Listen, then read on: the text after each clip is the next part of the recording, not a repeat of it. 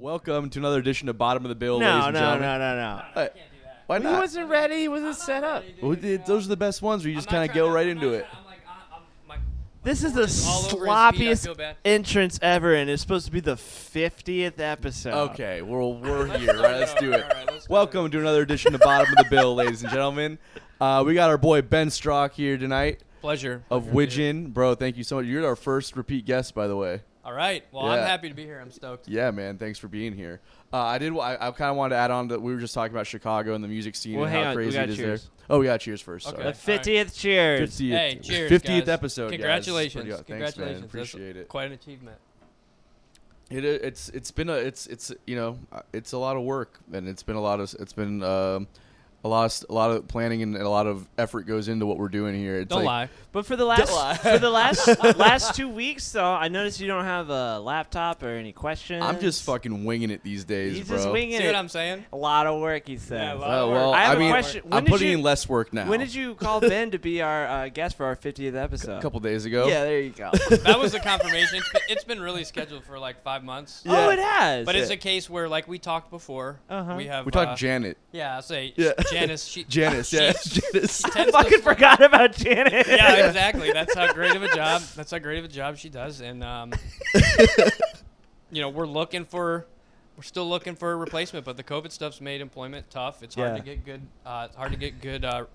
Resource planning in place, and it's just a challenge we're working through. And so Yeah. I'm sorry that you feel like it was a couple days ago, Bill, but Anton had reached out. I Oh, yeah? got the emails forwarded to me. Yeah. We're working through. We got some logistical challenges. I think you need to find a replacement for Janice. We're I really don't trying. like her tone and through email either. I think she's doing bad things for you.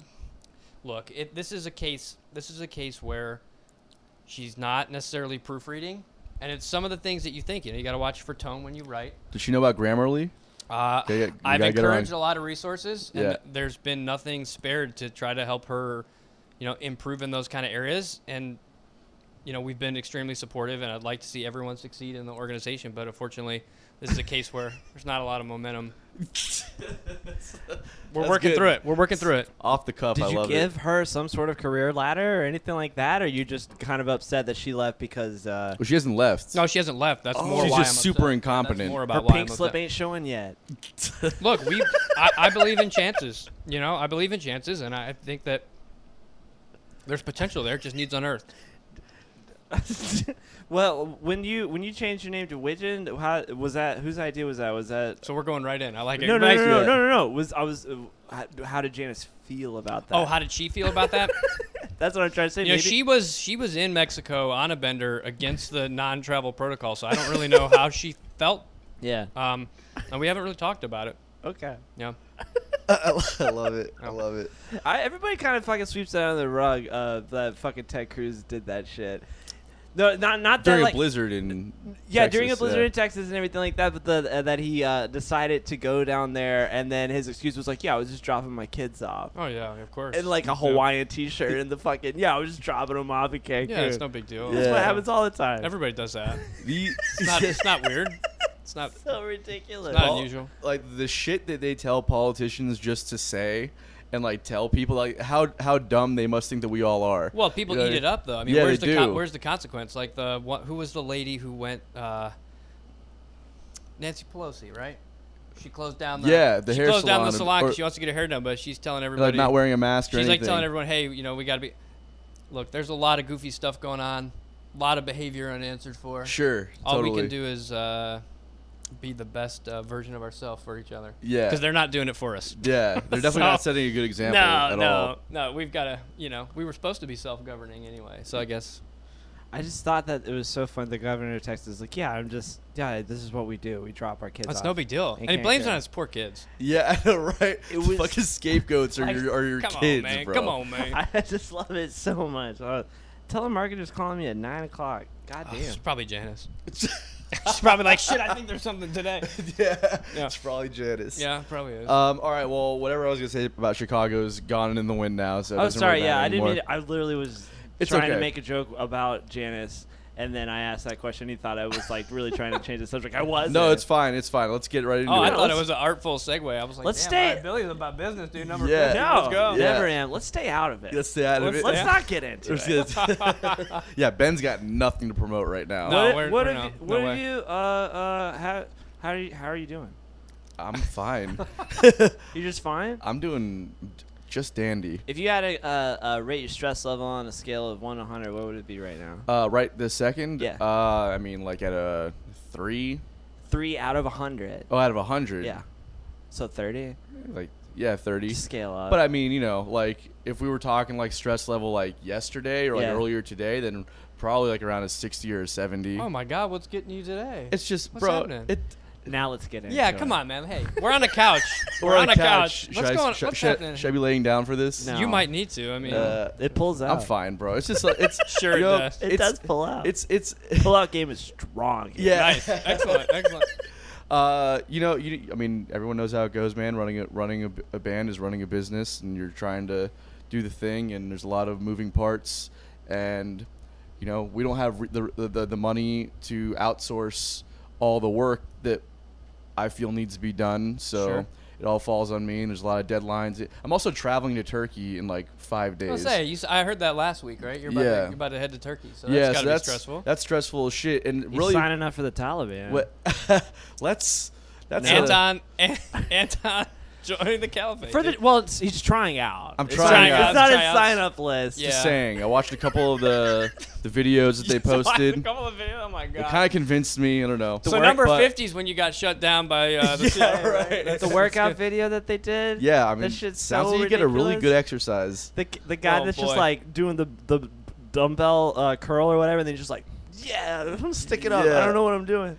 Yeah, this Good clip Lord. is gonna go viral and get us canceled at the same time. Yeah, Why? So this is eating you up. So you've been getting eaten up, man. It's- Well, it's also I think just everything that has like as soon as we get back from Turkey, we're playing like the next week we're playing up in Atlanta, which I just booked another date for. What? Which we'll How's announce. that the first thing? What is it? Columbus, Georgia, at a place called Legends. all right, legends. What's Columbus, Georgia like? Have you it's- ever been there? I have passed through there. That's not far from. Butts there's County? a school right up there, isn't there? That's you were saying there's a school there. We were look. I looked it up the other day. There's no school there. Really? Like What am I Columbus thinking Tech. of then? I don't know. There's no, I know what you're Athens, talking I about. guess? There's Not something. No, not Athens, Athens. It's further west, I think. What- But it's also either way. That's great news. Yeah, it is great news. It kind of helps fill that weekend out for us. But it's just like I have to make sure that all of the promo material is sent to the club before I go to Turkey's. I'm not gonna have much internet access. We need a fucking Janus, So No, you yeah, don't. we need a. No, you don't. we don't. No, you don't. No, you don't. It's not worth it. Yeah. So it's just it doesn't matter. It's all boring bullshit. It's just a lot of stuff that's on my plate right now. So No, but I think that's good for people that's listening, right? That stuff never turns off. So Yeah, you guys it- just finished an album release. Yeah. You just did a tour supporting it. Yeah. Now I feel like what the challenge from your perspective is what? I guess where do I cultivate additional momentum from here, right? Because you just Yes. got to a benchmark, right? So yeah. it's kind of like, hey, once I've achieved that or you've gotten through that process, then do you kind of feel like, and I'm guessing, so you can tell me if I'm wrong, but is the kind of question in your mind, hey, now what do I do from here, right? Because you're retrospecting, right? You're taking all these lessons learned, all these other things that came out of that experience, and now it's kind of like any big show or a festival or something. There's so much work that leads up to that point that when you get done, now it's like, now what? Sort of Exactly. feeling. It's So- like a hangover or a jet lag or something. So you and I talked about this the other day briefly, and you asked like what the biggest lesson that I learned was. Yeah, I thought that was cool. I kind of gave you like a fucking onslaught. Yeah, you gave me You know? a couple things that you were taking away from that, but that was cool. It was good to see how you're thinking about it. Yeah, and it's like I think that I put so much time and effort into, how do we build the momentum leading up to this release, and I didn't think beyond that. I wasn't like, okay, so what do we do? Like, how do we keep the momentum building once it's been released, right? So then after it's been released, now I'm like, okay, well, you're looking at the streaming numbers, you're looking at, the dates that you're booking, you're looking at the merch sales, you're looking at all the stuff, whatever traction to social media and website stuff, and you're looking at that and you're like, okay, well, there's some growth. Now, how do I keep the growth going? I found myself in this position where I was like, shit, I don't know. And then I had a discussion with Jen from Florida Music swear Blog. to God, I thought you were going to say Janice. No, not Jen. I had a conversation with Jen. One you were thing talking Janice to Jen. knows about. You were yeah. talking to Jen. And she kind of gave me some good tips on how to keep momentum going on releases after the fact. So I started doing these lyric videos with a big story, with this paragraph long insight behind the song and how it was constructed and the whole thing. Kind of like the digitalization of liner notes or something. Yeah, exactly. Yeah. So it's that, but had I would have thought about this beforehand, I could have gotten someone that could have done like a really professional looking thing and done it in a way that I would have really envisioned it, rather than just me like, okay, figuring this out last minute and pushing it out. Not to say that I don't like what like what we're putting out. I think that it's good. You should go check it out. Good but save. Good yeah, save. Good save. But again, like being an independent band, there's a lot of resources and information that we're not privy to, that we're figuring out as we go. Let me ask you though. So when you're going through that thought process, do you feel like though that maybe because of the fact that you're a growing independent band, that the fact that you are having to do all that stuff yourself, do you think that may work for you in a sense? Like, I always wonder, so when I'm getting into a new group or I find someone that I am really digging, right? That when I see that about the group, there's almost an additional incentive for me to have long-standing traction behind my interest in that group because of that. And so I'm wondering, hey, don't look at the whole scenario maybe and say, hey, it would have been great if I'd had someone to do all these things for me and maybe make it better, because there may be some kind of salt of the earth, like integrity behind you guys doing all that yourself that may work more for you. Yeah. Because people see that, right? People understand. I mean, I feel like especially folks that are really invested in music enough to where if they discover some of your music or they like it or it comes up on a playlist and they see that they're going to gravitate more to that, because they can say, hey, look, these people are putting their money where their mouth is on the effort side, and I get a sense of who they are because they're doing that stuff by themselves, because there's no other way that I would have got to experience it. So don't count that part out, is all I'm saying. Yeah, no, for sure. And that's definitely like the silver lining of the whole thing. Doesn't make it easier. Doesn't make it easier. Doesn't make it easier. I'm just saying, hey, that's an attractive thing for a lot of people. For me specifically, I would say that it is. Yeah, and with his content, you definitely know that he did it. Yeah. Well, so people are really gonna. What are you putting out, Bill? What am I putting out? Yeah. Some nasty key solos. Yeah. I still think about that album release, dude. I was wondering, so in that release, right, you guys played great, I thought. Thanks, man. I know listening last week, you guys felt like that was maybe your weakest show, so I'm bummed I didn't see the Tampa one. But Don't say we. well, Yeah. I mean, the impression that you guys gave last week, that's what I felt like. And I was thinking, God, bummer, because I thought it was great. So if it was even more on fire, I'm sad I missed it. And I guess what I thought was a couple really cool things was the Stevie Wonder tune at the end. Yeah. Right? So that was very pulled and constrained. Like the whole song was very, very tight and like kind of had a nice lid on it, which I actually really liked because it was Living for the City, right? Yeah. And I thought, hey, tightening it down and keeping it very constrained felt really good. And at this point in the night, I was actually back in the green room, like getting all my crap together. And I was thinking while you guys were playing it, hey, the fact that it's pulled in feels really good. And then we got to the end where you had that really awesome solo section through. Yeah. And I was thinking, damn, son, like I need like 6 or 7 more moments like that in the set, because I thought, wow, I've known you for a long time. What's up? I've always, appreciated the things that you're doing on the keyboard. I thought that was just a very well put together, not just section, but the whole way you took it, twisted it, and just owned it. And I relate to what, I kind of went back and listened to last week, because Brandon was on there. I wanted to check it out. But one of the things that I thought was really cool you were talking about is like how you deal with like social situations in and out of the show. and you were like, hey, you know, I really almost only feel comfortable like up there because I'm there and I have a purpose. Yeah, and, like, that's the only way I feel comfortable. yeah, and I in front of relate to people. that a lot.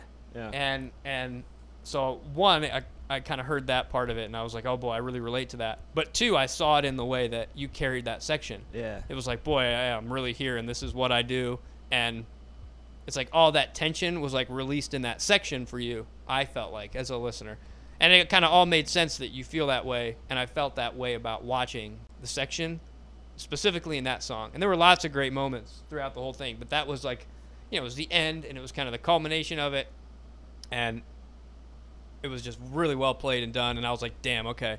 So I was like, I want that.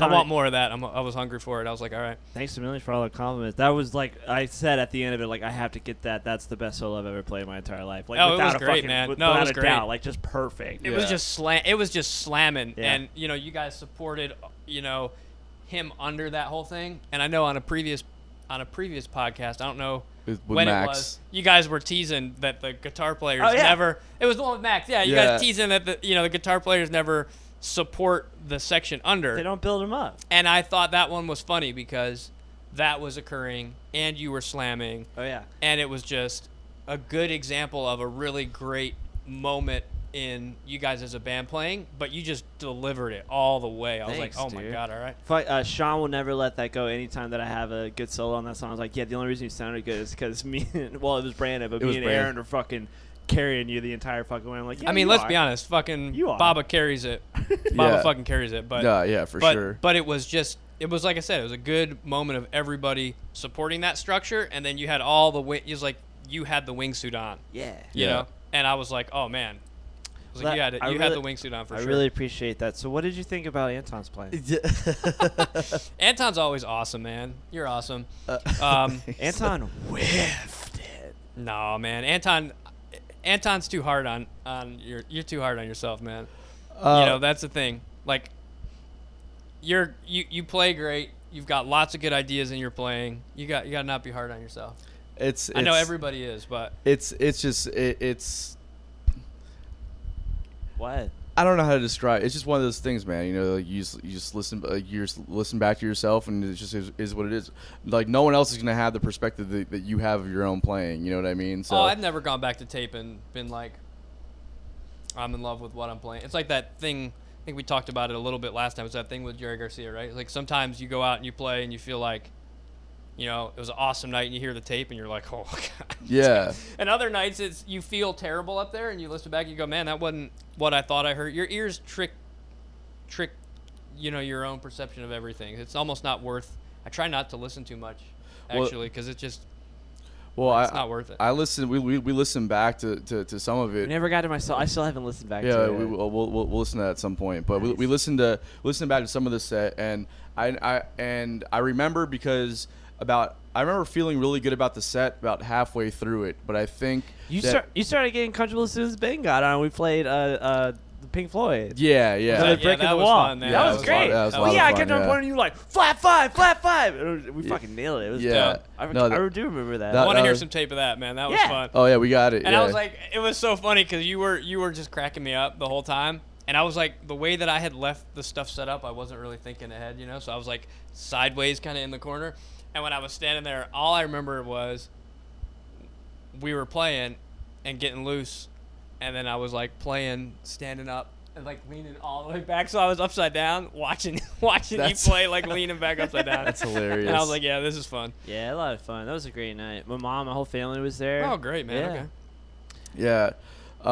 That set definitely got better as it went on, and I'll say this is a bit of like the way that I think about it is that when we play like the bar gigs and the cover gigs, I feel like unfortunately at the moment I'm much more comfortable in those scenarios. Why is that? He's so much better. It's No. ridiculous to the Why is point. that? The Well- point where you're just like, oh my god, you're so great and everything, and I take everything you say so seriously when you talk to me because you're like a god of music. And then we get on stage, I'm like, oh no, he's not. It's like the Emperor's New Clothes situation. So let's unpack this a little bit, right? And then this is what I'll say is that I play those songs at the bar gigs Right. just about every night of the week.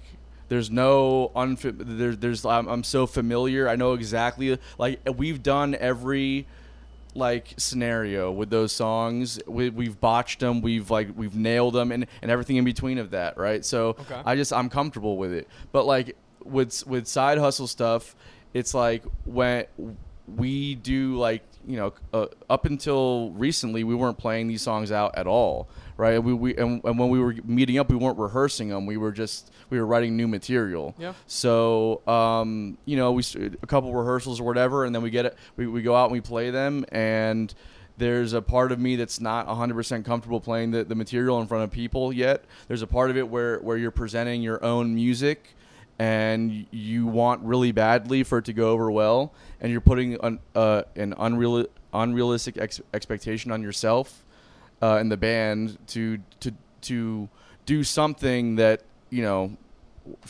whatever it is, like you want people to love it that much. And I think that kind, like when I'm playing at a bar, I really don't care what people think. I'm gonna do it, like I just go into my own world, my own zone, and do my thing. I need to adopt that for the same thing. Well, what is it? Yeah, that's what makes my kind of wheels turn. So you're going out there and you're playing like a cover gig, right? Yeah.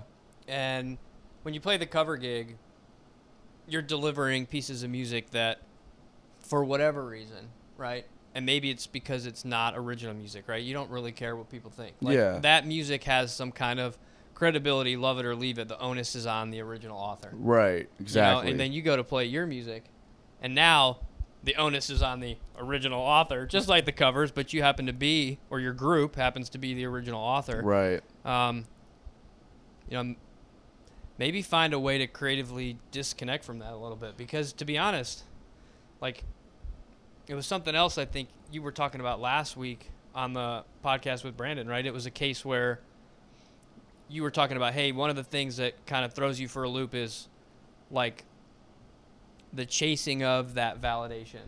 Yeah. Right? And that was something I think it was like specifically how you phrased it. And I thought that was so interesting because, you know, whether you're looking for comfort on stage or success universally, right? Who do you know that got any of the things they're looking for from just chasing validation? I think there's like a kernel of that in a lot of people. Like, I'm sure in a lot of ways, if you unpack like Freddie Mercury's life, there was this long-standing chase for some kind of validation, Yeah. right? Or Elton John, right? There was this long-standing chase for maybe validation in their personal life, or David Bowie, maybe the same thing. But the art wasn't necessarily probably for validation, right? And then look at just those three people, the music they created and the way they were able to deliver it. I feel like, you know, because I've played with you a bunch of times and I know you as a player, find whatever mechanism you can to peel away that like chasing of somebody else's validation. Yeah. And deliver the music that you wrote or that your group wrote because you think it's just important to deliver, Yeah. not because it needs something in return. Right. Because that's where people get hung up. Like, if you're delivering, or I think, and I'm not preaching here, I'm just saying, like, I've worked this out or trying to work it out in my own group and in my own head, is like, you gotta, that's what people say, do it for the love, right? Maybe that's what that's about, right? Delivering it without any expectation of return, and then see what you get back. Yeah. That's, You know, if you give it and you're expecting something, you've already screwed yourself, I think, to be honest. Yeah, no, totally. You're 100. And it also puts a responsibility on the on the audience too, which they don't want, and they don't, and they can feel, right. So it's like, I feel like that's like a dynamic that is unfair. Hey, can I see your drink real quick? You sure can. Yeah, you're gonna share that with me. Okay. Are we doing No, but I'm saying that's what you're asking your audience to do when you're looking for validation. exactly? Like, let me see that drink. You're gonna share that with me. Yeah. Instead of sitting here and having a drink together, and that's the functional difference. And I think people aren't dumb, man. People can feel that. Exactly. Even if it's not explicit, like the whole delivery mechanism of like music is so powerful. There are so many messages, like how you're feeling while you're playing, I think even can translate without a word spoken, right? Yeah. And it's not just body language. I mean, like, I think the way the notes or maybe the frequencies resonate, I think the way the room interacts, like everything's connected. Like music connects in this bizarre way, and I think it relays everything. Yeah. Regardless of like whether you intend it to or not, it has this funny way of, it's spiritual, right? You can't fake that shit. And I'm pressing you on this because I know as a player what you're capable of, and this is something that I didn't even think about until, and I really struggled with and have a lot of issues with, working to be a better player and self-doubt and those kinds of things. What made me turn a corner was when I was doing those lessons, and I talked about it a little bit last time, right, with Tony Smotherman. Yeah. And Tony was saying, hey, if you really are working to get better, you have to be okay with where you're at. And then that turned into, over the last couple years of kind of having received that like gift of knowledge, right, that turned into kind of what we're talking about now, is also give without expecting back. Right. And that's like also part of like what defines love, which is also something else pretty powerful. So I really think, man, incorporate that into, your approach. And I think like you'll feel different about what you're doing, and that will resonate with people differently. I think you nailed it on the head for sure. I think that's like 100%. It also what frees it is. you to be yourself, man. Yeah. Yeah. Yeah. Like you can be you. Like you can be Billy. You can be Anton. I saw you being Billy. That's why I brought this whole solo thing up, because you were you, man. It was completely you. You were 100%. moving, your hips were moving, you were feeling good, you were being straight up Billy, unapologetically. That's what my girlfriend says all the time. And I was like, do I look happy when I'm on stage? She's like, you look like the happiest person ever to exist when I'm playing music. Yeah, that's how I am when I play. Yeah. Because I love it so much. Yeah. Maybe you just love it too much. Maybe that's your problem. Well, no, maybe it means way too much. I know. To you? Well, that is the problem. The problem is that like. But the validation thing, like Ben's saying, I think that's it. The validation, the validation, the validation thing comes from me attaching my entire identity to like my ability to play music, bad. Which is silly because look at you. You're a friend. You're a Don't make it weird though, right? 50. No, but best you're friends. right. You're a friend.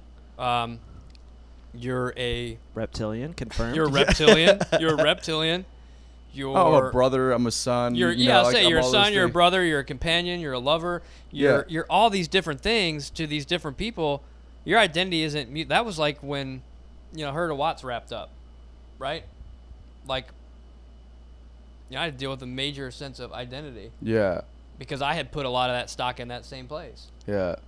And, I've never been more free as a musician, and I've learned a lot since then, both about myself and music and playing and working to improve and all these kinds of things, but it didn't come until, some of what I'm kind of encouraging you to ask, because those are things I ask myself. It's not like I'm sitting here saying, hey, you need to do this for yourself. No, all I'm saying is those are questions that until Tony was challenging me to, like, accept where I am, it was more than I think just like where I am as a player, right? It was like, accept where you are if you want to grow, and then grow. And that turned into, for me, learning how to give without expecting anything back. And it's not because it's not important to me. It's because it is important to me that I want to give it without expecting anything back. That's a serious paradigm shift. And I think it will free you a lot, and it will make you feel like, hey, when I go out there and I'm Anton, that's good enough. Because you know what? No matter what, that's all you're going to be able to give anyway. Yeah. Right? You're not going to be able to give something that you don't have. Right. Right? And so if you get comfortable giving who you are and what you have, I think it'll make a huge difference. And that's made a huge difference, like in our group, right? Like Brandon was talking about a few of those kind of like thought process. We had a couple shows that we really struggled through. Like especially we had some really good ones at first, and then we had some ones that we really struggled. We had a good fall last year, and then we got into the spring, and we had a show at a festival that we felt really good going into, and we really struggled through. And that's when a lot of those shifts consolidated as a group for us. And we had a lot of really high moments since then, and I think it's because we've all kind of, in our own ways, fallen into some thought process along the lines of what we've been talking about. And there's also trust. When you can be Anton and Billy's being Billy, What's up? then nobody's worried about being anything. Never worried. No one's worried about being anything. Right. Just go on stage, flip the whole audience off just to start, and be like, Just to start, yeah, I'm that'd be just good. saying, and then just be like, fuck Now, you. 'cause now you're starting I'm gonna at play a deficit. guitar. So No, like, you're gonna be like, I don't care about you right now. This isn't about you. This is about me. yeah. And then flip them all off. Well, now we're Smoke taking a it to a whole different. Smoke we're a taking it to cigarette whole on different stage. place, yeah. Security's A whole like, different no, you place. can't fucking smoke on here. You'd be like, no. You stay down there. Yeah. And then just rip it. See what happens. What you Oh, know? Lord. You know. I'm not condoning that set of advice, but No. yeah. You should get Ben to co-host with you while I'm gone. What? You're crushing the interviewing game right now. I feel I don't know. like I'm on your podcast right now. That's not a bad No, idea. that's not the intention. I know, like I said, I know kind of where you're at, right, and the kind of things you focus on and work on, and what your influences are, and the only thing that I think keeps you locked up is yourself, right? Yeah. And that's easy to talk about here, like on the couch. It's a Yeah. whole different thing to do.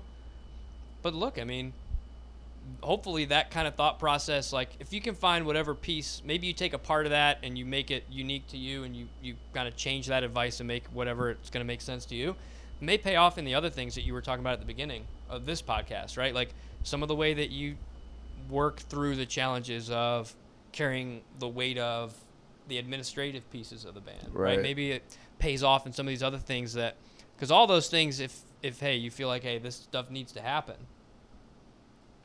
all of that is also pulling away at your ability to focus on being the best Anton that you can be. 100%. And so maybe you can find a middle ground. It's not that stuff's going to go away. Maybe your dynamic doesn't allow for that, which is totally fine, right? That's a whole different like band conversation, right? Sometimes you got to be fine with that, and that's totally fine as well.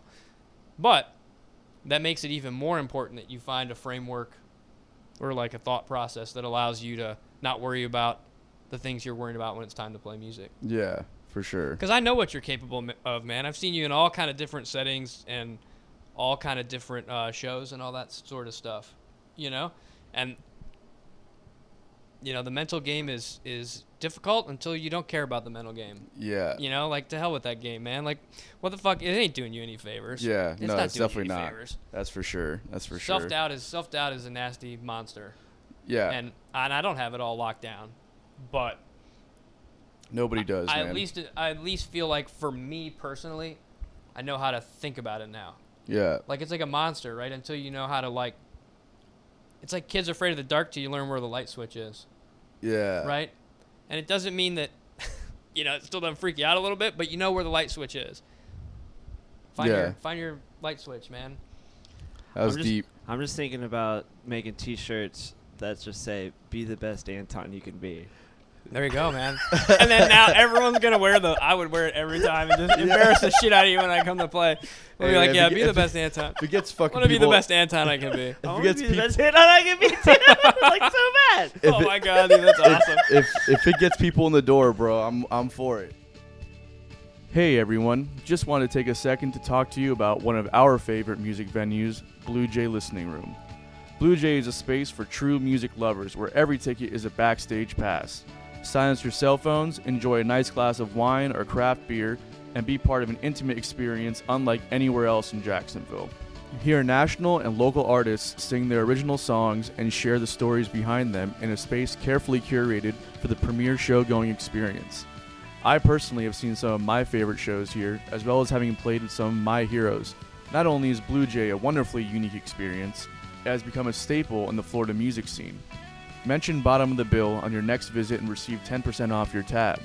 Blue Jay is located at 2457 3rd Street South, Jacksonville Beach, and be sure to check out www.bluejayjacks.com for news, ticketing, and events. See, but hey, watch it. You're slipping back. Yeah. That's the thing, man. Don't worry about that. That I know that was kind of That's the whole the thing. thing, yeah. As soon as I said that, I was like, and that's the problem right there, right? But you know what that is, man? That's like everyone has it. Like, and some people have it in like comedy. Some people have it in like self-deprecating comments. Some people have it in like there's a myriad of ways that stuff rears its head, right? But that's the self-doubt part of the ego coming after you. Yeah, totally. Don't let that shit come at you. Yeah. It's just got no business in your life, and it's got no business in the communal experience of music. Yeah. It's got no business there. And that's what makes those bands you really love so special. Any band you can think of, any single Foo band. Fighters. Well, They're the best of that. well, He doesn't give a fuck. I love when You know? Dave Grohl comes out on stage. He's like, I'm fucking doing this show. I mean, his background is that punk rock kind of mentality. which is you know. really don't give a shit what people think. Yeah, and then he kind of just carried that over and started writing, pop rock hits, Oh, yeah. and just carried the same attitude with, different. No matter what world. anybody says But that he can't solo or that he wouldn't be famous if it wasn't for Kurt Cobain killing himself. he's a great I'm songwriter. just saying. Like, he's still just like is doing that all the time. And Yeah. I think it's great. But I've got another point about this is I don't ever feel any of those feelings that you feel. The bigger the crowd or whatever it is, like I get excited about it. I'm like, oh yeah, I guess my thing is I want to like prove myself, I guess, too, for some reason. Not really like that though. I just get so excited to play. Yeah. Like I just fucking so happy that people are there that I could do that for them. Yeah. I don't know what else to say. Not to do it for them, you know what I mean, but to perform. Yeah. And so that's what I don't get nervous. I get like like I want to do it really, really badly. Yeah. Yeah. And when I fuck up, I'm like, all right, I'll get them again. Yeah. But I never get that way at all.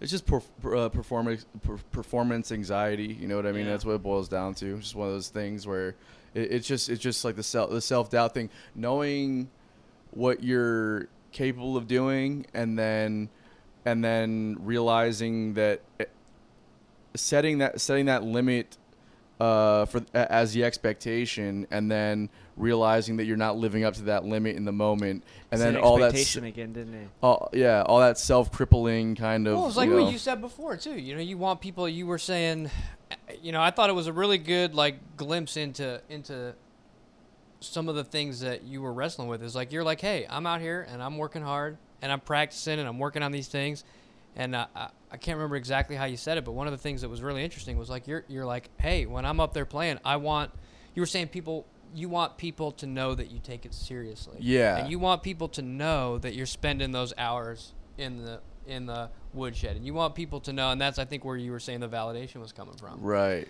And I thought that was really interesting because almost ain't nobody going to care. Yeah.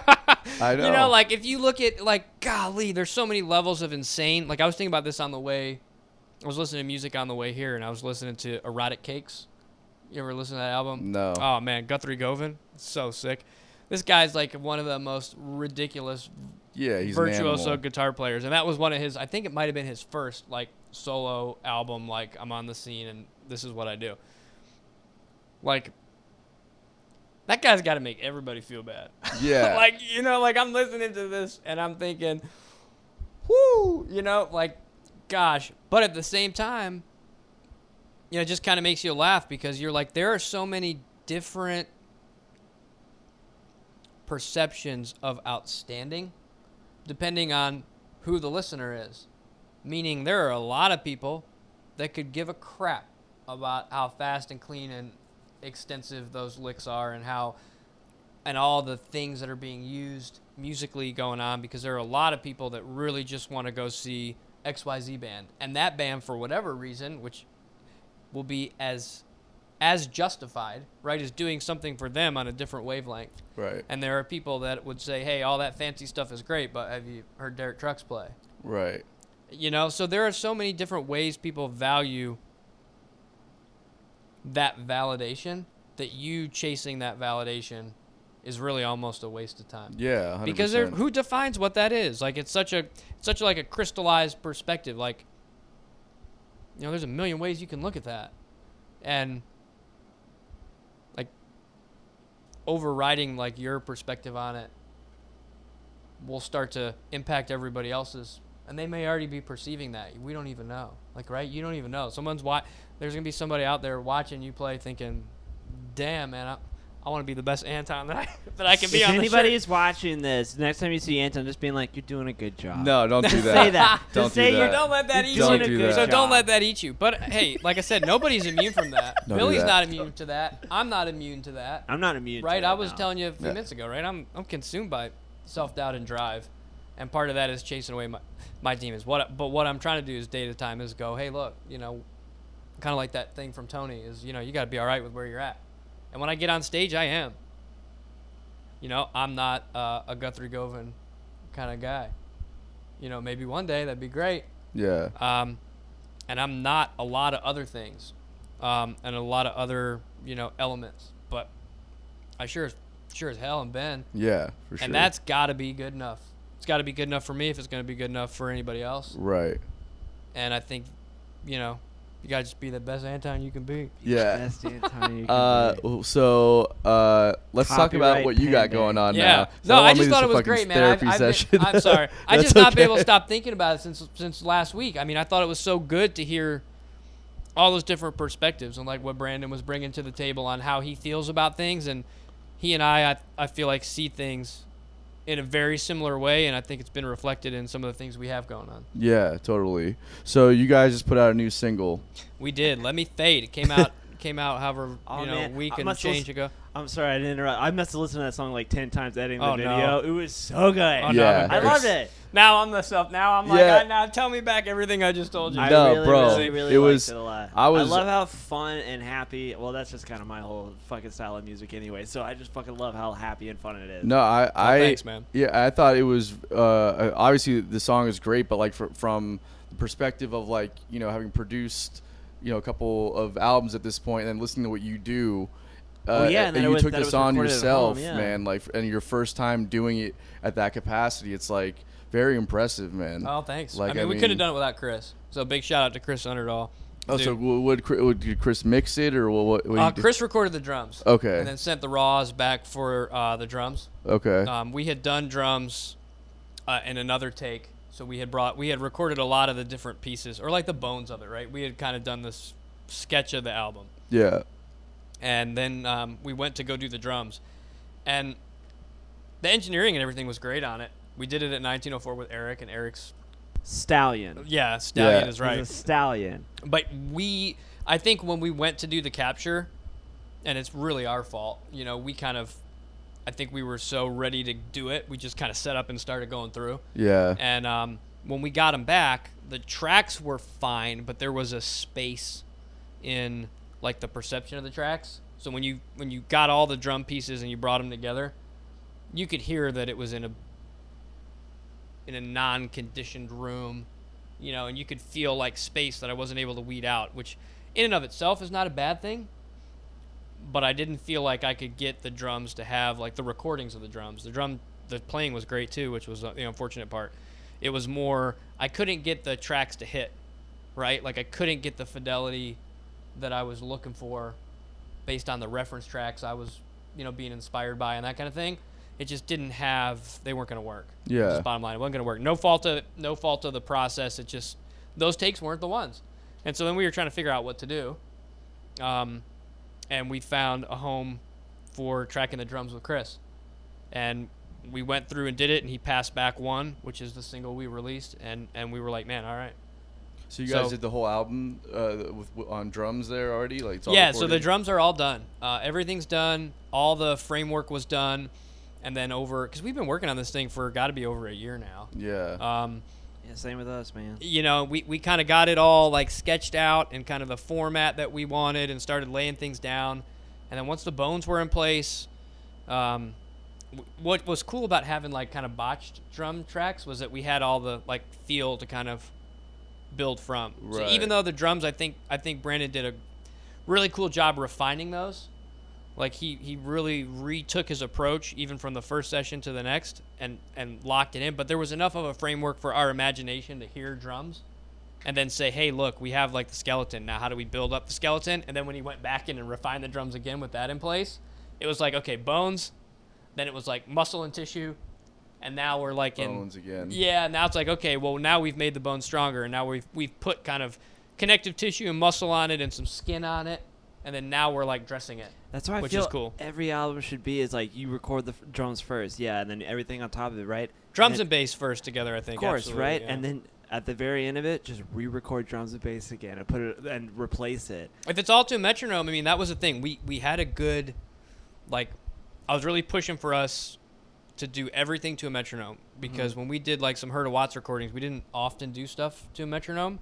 And I think 1 or 2 times we did, and I saw the benefit in it from like being able to go back and readdress things. Yeah. And I was like, okay, shit, we got to do, make sure we do it right and get everything in a metronome and nice. And so we did that. So we've been able to sit on these and evolve them.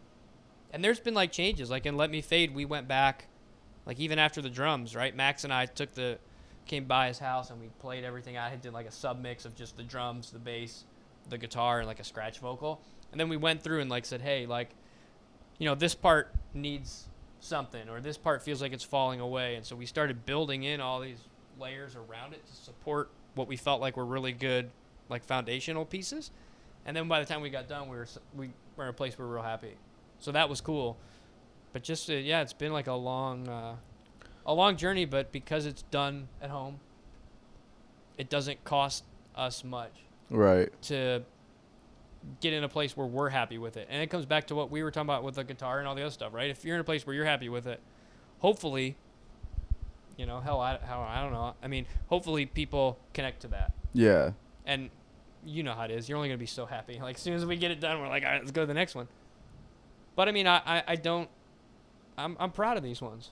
And it's because we took our time and we, there's something cool about doing as much of that in-house as possible. Because you end up with a mix that you like. You end up with a master that you like. Yeah. Instead of giving it to somebody and then, like, you're like, oh, my God, there's, like, this weird flanger on this part. Yeah. Like, Cross why? your fingers, then having to email back and forth. And Yeah, of course. just be able to just chill out and work on it and sip a drink and get it to a place where you really like it, which I'm not advising mixing and drinking. 100% do that. Yeah. But getting it to a place where you can be like happy with the stuff you're doing. That's kind of where we're at. So the first one's done. It's out there. It's on all this stuff. Go check it out. Hopefully you dig it. Definitely do. It's amazing. It's a great track. It really is. Thanks, man. Yeah. And now we're mixing and mastering. It's a cool track. I mean, it was the craziest one. So that was the thing, is we were like, what are we going to put out? Like, we're going to put out like a short one or a clean one, or like, and we're like, no, dude, we're going with like the fun, crazy, mash it up with like Talking Heads and very Fish and, fun. like, it's all Yeah. this shit with weird vocals and stuff going on. For sure, that's my favorite part is at the end when you start doing the Fish vocals and stuff. Like with It's Max. like a round. Is Max screaming it, isn't it? I did all the screaming and all the vocal rounds. Well, So I'm it's so the sorry. first I and- thought it was Max. It's the first and second verses done in like an off time round with all this delay and like swells. So it's like the first 2 verses talking like in a round together. Okay. And then leading into it, there's all this crazy Talking Head screaming. And Yeah, I really liked. So when you guys were in that, you guys could kind of break it down like a jam section, and then you start talking over the music, and it starts that's like a Remain in the Light kind of thing. I mean, I love the freaking Talking Heads, man, and they do some cool stuff with all the polyrhythms. And Yeah. Brandon freaking brought all this crazy aux percussion into that track. So Yeah. there's like all like the 2 sets of different like bongos and congas and tambourines and triangle and shit that's all mixed in there. If you've got it on headphones and you're like listening. really geeking out, like it's got these cool layers to it that like as you listen, that song's cool because I feel like as you listen to it more, there's like all these different things that kind of like pop themselves out to you. So it's like Yeah. a choose your own adventure. Like whatever you're tuned into, you'll be like, oh, there's more here than I thought there was. No, for sure, man. The first pass through that I gave it was I hate doing it this way, but it was when I saw that you guys released it, it was the only option that I had was on my phone, and I was like, okay, this sounds cool, and then I put it on in my car, and I was like, oh, now I can hear all the stuff going on like for real, and I can hear like a lot of the production choices that you made. As far as like, there's a lot of like panning things that was happening, especially on the vocals when as when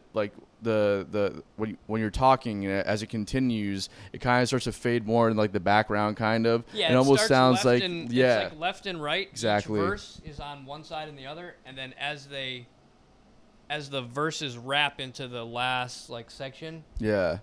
I have them like hard left and right, and as it folds back into the end of each, because they're in a round, so they end at about the same time, right? And so as they're ending, they come back Yes. to center at the very end, and they pull away, Yep. which pushes the rest of the song from the center out into the previous mix of the pan. This is sorry, go ahead. Yeah. And it was just something, they're like Jimi Hendrix did a lot of cool shit with panning, and I'm a big fan of his. And like multiple guitars going on and multiple instruments of the same player, like layering and panning, and I just think it creates quite frankly, a pretty awesome psychedelic experience, and that's been a huge influence on me my whole life, and Talking Heads is a big influence on me, and kind of that, like, you know, We Are Who We Are stuff we were talking about, you know, they're a big band for me that's like, yeah, they were definitely, especially at the time, right, they are definitely them. Oh, yeah. And so I wanted to represent that in the mixing, and also like the choices of how this stuff sounds. Like, so when you would put it on, it's going to feel like, hopefully if folks are fans of different elements of those kinds of things, or David Bowie, you know, it sounds comfortable from a mix perspective too, in that way, or a mastering perspective, I guess. Yeah, for sure.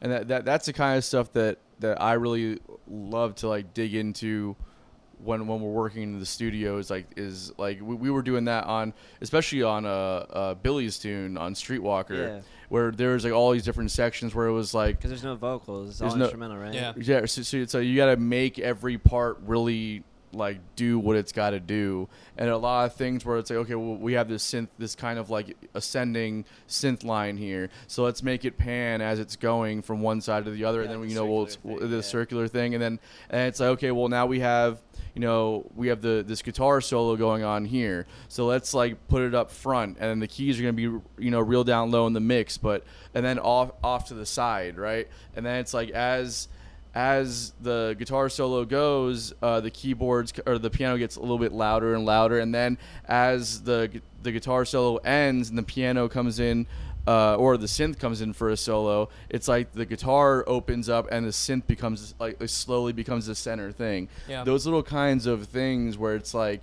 it creates a really different experience on the listener's end that they might not even be fully aware of, you know? I think too, like, one of the things that we started to experiment as we went through, so we didn't know, you know, I've been trying to push myself to learn a lot through this process. Yeah. I just think I think it's really fun.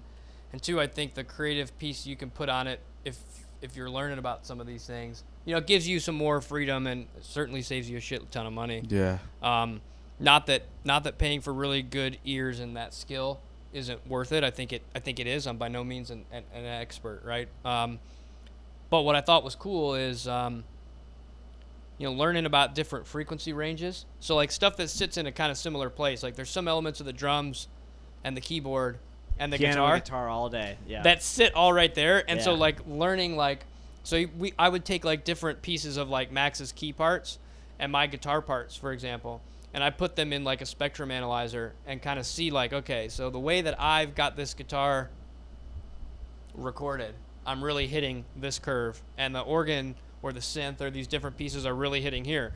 But hey, that is also conflating with like a lot of the cymbal work here, right? Maybe it's like a fuzzy kind of... Those mid ranges, man, they just and starting to figure out, hey, where does everybody live? And then all of a sudden, like, finding those homes for people from a frequency perspective, right? Changes even maybe the way I choose to EQ the guitar, because to be honest, even if it's soloed as a track, I think it sounds good here. In the mix, I really need to... its home really needs to be over here, so it can sit with these three other things that are also mid-rangey. And then all of a sudden, the stuff started coming alive for me. So it started to kind of click in that way too. Yeah. And like I said, it's not, you know, they'll all think I'll always be learning, right? But it was like paying attention to things like that, which if I'm in a studio, I got to trust that person really is in tune to my project enough to care about that. Or you gotta sit there with them while they're doing it. Yeah, and who likes that? Like I'm sitting there, I'm like, that's what I did. Hey, do this. I mean, I don't know. At a certain point, the guy's like, you don't know what the fuck you're talking about. Yeah. You know, at some point, the guy's like, oh my god. Yeah. Well, we got very lucky to work with an engineer who's like the most patient human being on the planet. Awesome. Yeah. And was really just like, he really took a back seat. Like he was literally just pushing buttons, and it was like, hey man, I want this thing to happen here, and then he'd make it happen. And it was just like, you know, I felt bad sometimes because it was like, you know, you as an artist, you can be a little pushy and demanding on what you're looking for. You should be demanding, right? If you love this thing, right, you're trying to get it to where you want it to be. Totally. But you know, we also had the luxury of working with somebody like that, so it's like, not everybody has that capability where it's like you find this engineer that's just going to go through the trenches with you and do it, right? That's awesome. So it's like if you don't have that, then it really just makes more sense to do it yourself and Yeah. like figure out how to. That's the complete freedom for yeah, sure. for sure. Well, that's what I was shooting for. I mean, I want to know how to do it because I like it. Yeah, And I also, quite frankly, we don't have the budget. yeah, But I want to end up in a place at the end of the day where we're really stoked on what we're doing. yeah, And I believe in. I mean, that's a cool thing. Like I love our Band of the Moon, man. Like I really love what everybody is doing. I love what everybody's capable of. Everyone's playing at such a cool level, and I want to do them all justice too. So part of it's like I also feel like this obligation of like servanthood to this group sure. because I want people to like be in tune and hear like what the hell Brandon's doing and what Aaron's capable of, and you know kind of where Max is as a musician. You know, it's like that's the other cool part about struggling through learning how to do the recording and the mixing and the mastering and all these things is because like I'm proud of these guys and I'm proud of what we do together and quite frankly humbled by what we do together, and so I'm like, hey, we don't have the budget for it, but I want to represent it. I want to try to give it some kind of like authentic justice, Yeah. but I can't afford it. I can't afford to do that, and so I was like, the only way I have is to like read a bunch of articles and watch a bunch of YouTube videos and use some cool reference files of recordings I like and try to figure out a way to make it fit into not like just a genre or a reference file, but to fit into like some flavor that I think we represent collectively. Yeah, totally. Well, I think you nailed it with Yeah, this it one, sounds man. great, It sounds man. great. So now the next one, hopefully I don't let it. Hopefully it's not a let. Yeah. That's what I'm trying to. I'm like, oh, that's shit. what I wanted to ask. Oh is- shit. Is what else is in the schedule? Like what's coming out next? So we'll have a date out there pretty soon. okay. So one of the things that we were trying to do as we went through is, when I got the final pieces for Let Me Fade, I built out, because the drums were all being done in a pretty similar room, right, or the same room. Yeah. The mic setup wasn't going to be drastically different, I didn't think. So I built out a really nice set of like preset strips for all of that. And then there's like a couple variations of like buses that I'm going to use or I anticipate using, and then a couple different master strips that I think I'm going to use, which are all set up in the software. So when I bring these other tracks in, it should feel pretty comparable from a bass and drum perspective, which is where I'm going to try to mix from, right? Okay. And so I'm hoping that'll speed it up.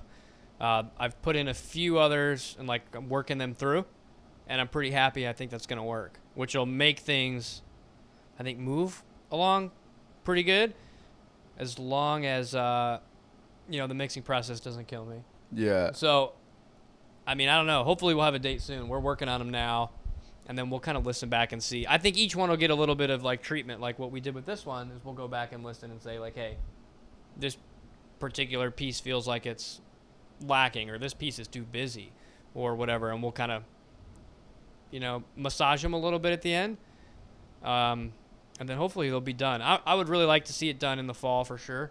I'm very confident saying, hey, it'll be done, I would think in October timeframe. Okay. I'm about to have that baby, Yeah. so That's right.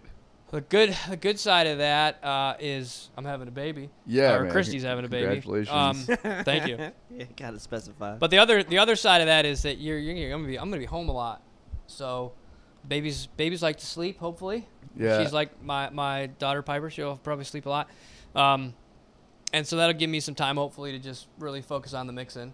I mean, we don't have a ton of shows in the month of September, so that'll give me a chance, I think, to really focus on getting all that stuff down and out the door. Because now we've put out the one, that was new for us too. So now having like an idea of how to get that done and out and all that stuff out the door, it should be, I think, pretty quick. So I'm hoping the fall, unless something crazy happens, which, the world we live in, that doesn't happen, right? Yeah.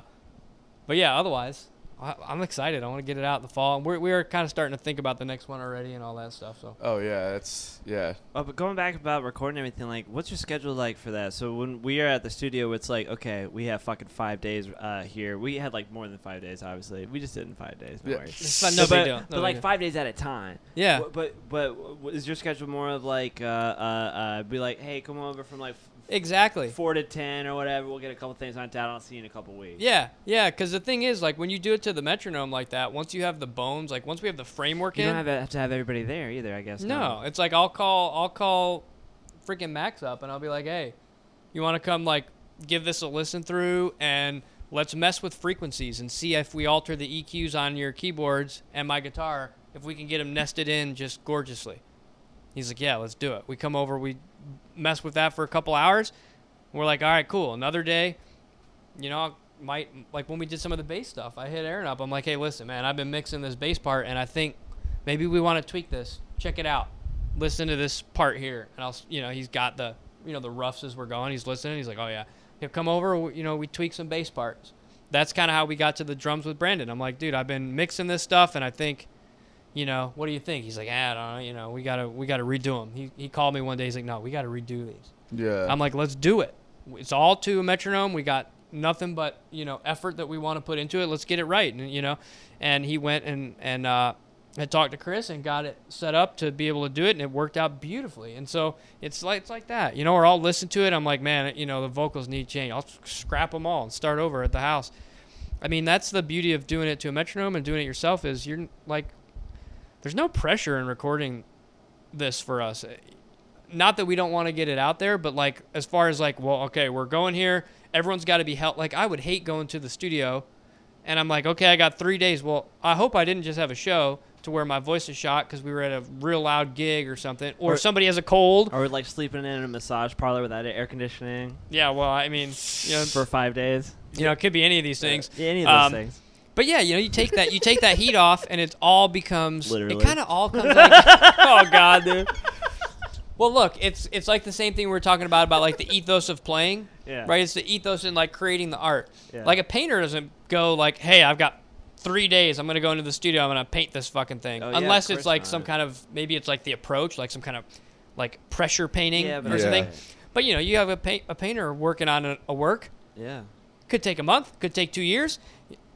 And I'm not saying it's equivalent to some great painter. All I'm saying is musicians have, I think, historically had this, like, heat on them that, like, a lot of other mediums haven't necessarily. For sure. Right? And because it's a performing art, it's probably a lot like dancing. Right? If you go to, like, a dancing recital or a ballet, right, it's a performance. But how long did it take someone to write that ballet or to practice it? I mean, we don't know the answer to that, right? So I just feel like there's a lot of heat on folks in the music world to go in and go do this thing and slam it out and all that. But I also wonder, like, what does that do? Like, we had a lot of ideas in that Let Me Fade song that we would have never got if we'd have went in the studio in 5 days and recorded it. We'd have had the song, but would we have had all the things that came along with it? And then even that'll, like, offshoot into, I think, other song ideas and different techniques that we'll use going forward. Totally. I mean, we'd miss those things. Yeah. And I don't want that. I want the creativity. I don't really want the pressure. And like what Brandon was saying, it's not about like, it's not just about like trying to make it or whatever. Like it's like, we're trying to fucking put out art. Yeah. Like The best you can be. Like whatever I am and whatever Best Brandon band you is and can whatever be. Max is and whatever Aaron is and whatever then we are as a group. Like it's art, man. I mean, I know it probably sounds like something that should be on like a hippie bus or something. Well, But I mean, it's art, man. Like, and our biggest thing is like the live performance stuff. So if we have to go and like consolidate it into a recording, certainly not going to like just rush it. yeah. I don't know. No, I'm with you, man. I think that the art comes first for sure, and that's why, even though we like in our scenario we have had time restrictions or whatever. You can ask Billy. I'm the last one to think about the budget when we're in No, the I studio. know. Oh yeah. It's like Someone's fucking got to though. it does. That's They me. don't though because Billy's like, damn the it. entire time. But Bill, Yeah. but the thing is that you do worry about it, but you don't actually know what we have in the bank. So it's like, Yeah, I you're- do. so And then also, I know how long it's gonna take to get that money back into the bank. too. yeah, Yeah. But, so those are things that I don't think about at all when we're there doing it. I'm just like, we do it, then the I have tab stu- gets I have paid. studio anxiety. So here's the thing. So tab here's the gets thing. paid, bro. Here's the thing. So, all right, you can solve this problem in a couple easy steps. Step one is get yourself some awesome recording software on that computer Okay. because you have a computer that can do it. Yeah. Not a hacked version. You can get. excuse It's me? not even that. The stuff is. I mean, it's expensive, but it's not like for what you'll pay for a day. You could own all of it. Bro, I have Logic on my computer for $200. Yeah, so you know what I'm So saying? it's- Like, and then, all right, so you already have that. So basically, a lot of the money you're shipping off. You know, like, spend some time learning, and you have to get him. You're already using keyboards, Yeah. right? Oh, You gotta get him to go digital, Never. and gonna then you happen. have zero constraints. Oh well, except for the fucking drums Nah, man, that's that piece. and the vocals. That too. piece, when you're recording to a metronome, right? You can dial in a beat that's representative, at least creatively. I just meant recording drums. Recording drums is so hard. Well, that's the one I think you got to find a good mechanism and for. guitar is so hard to record out of an amplifier too. I'm. That's why you get rid of that yeah, thing. You hey, just go straight in. the Dude, next, I'm telling you, this the next digital one- stuff changed my life. The next album I'm going straight in. I'm not fucking the tube amps anymore. I'm And glad I'll this is tell you being why. recorded. Oh, gonna- listen to this. No. He's already turned a little corner. Glad I it's love being it. recorded. And I'll tell you dude. why. And I'll tell you why, because I'm not going to mention specifically, but there are things that I'm not fully happy with on this album. Okay. That we did. That's a product of Have- coming out of an amp, really? Well, yeah, it's a product Part of it, sure, I believe it. Well, because the problem is that like you hear one thing when you're in the room, you're like, this sounds amazing, and then you go back and listen to it. Kind of to your point about the time crunch and all that, is like you go back and you listen to it through the speakers and how it sits in with everything else, like for real. And you're like, I don't like that tone at all. It's like, well, we just spent 2 hours doing this, so Yeah. we gotta kind of move on. So it's like you figure, and then you go in, and then you try and figure out, how to you fuck with the EQ a little bit and try and figure out how to make it work, and you get it to a point where it sounds tolerable to listen to.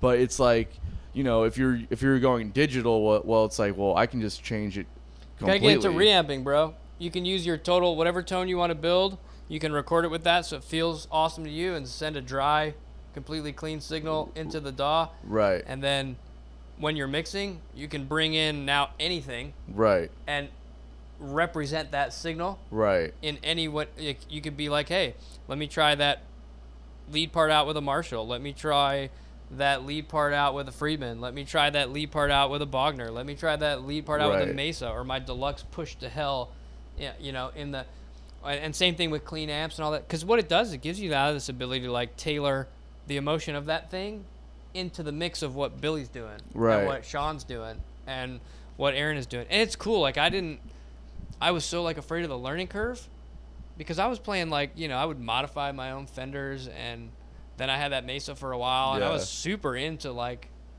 all the analog stuff, and I still really like it. But once I figured out how to make the digital stuff work for me, I really liked it. Like, it was so funny. There's people that have seen, seen me jamming for like several years, years and years, even like back to Heard, that were at that album release show. And when I came up and played our set, and then I came back up and played with you guys, and then we're done at the end of the night, people are like, what fucking amp was that? Yeah. Like, what fucking amp are you using? Yeah. And I'm like, A little fucking speaker and a I'm fucking like, Helix board, bro. What's you up? know, and so it's so funny, because if you think about like what the folks are getting in the PA off the, like, It's so weird to me though how it's that, pretty great representation of like the tones. But it's Yeah. weird to me how that works, because it's not like a digital pickup, right? No, it's like the full regular guitar Yeah. into this essentially a set of algorithms Yeah. that are looking at like how an amp would react and how speakers would react, and you Sure. can tailor all this stuff, and then it just comes through a speaker. And when it's coming through, like, I actually tried a lot of speakers, and now I'm just using like a really nice PA speaker Yeah. to deliver the sound, because it's made to be coming through a PA speaker. Is Yeah. ultimately what I found. I tried like guitar cabs, stuff like that.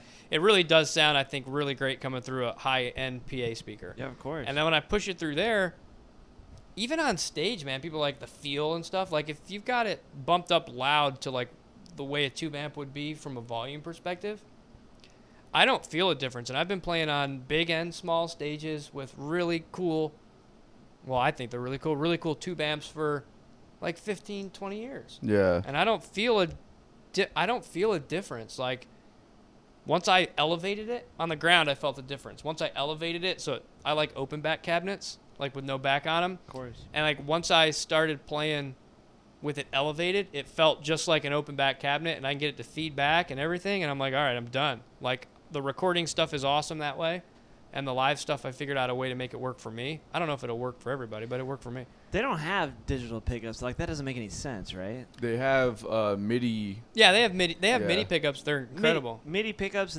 but you're also using like just regular guitar strings. Yeah. Yeah. Interesting. Yeah, there's I know like that- individual sensors under each string.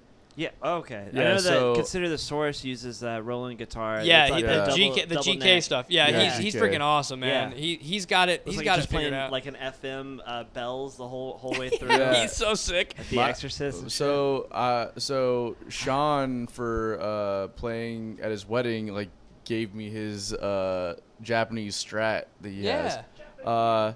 And I the alcohol's right there. And so what I did was like I put in It's like the wine red one.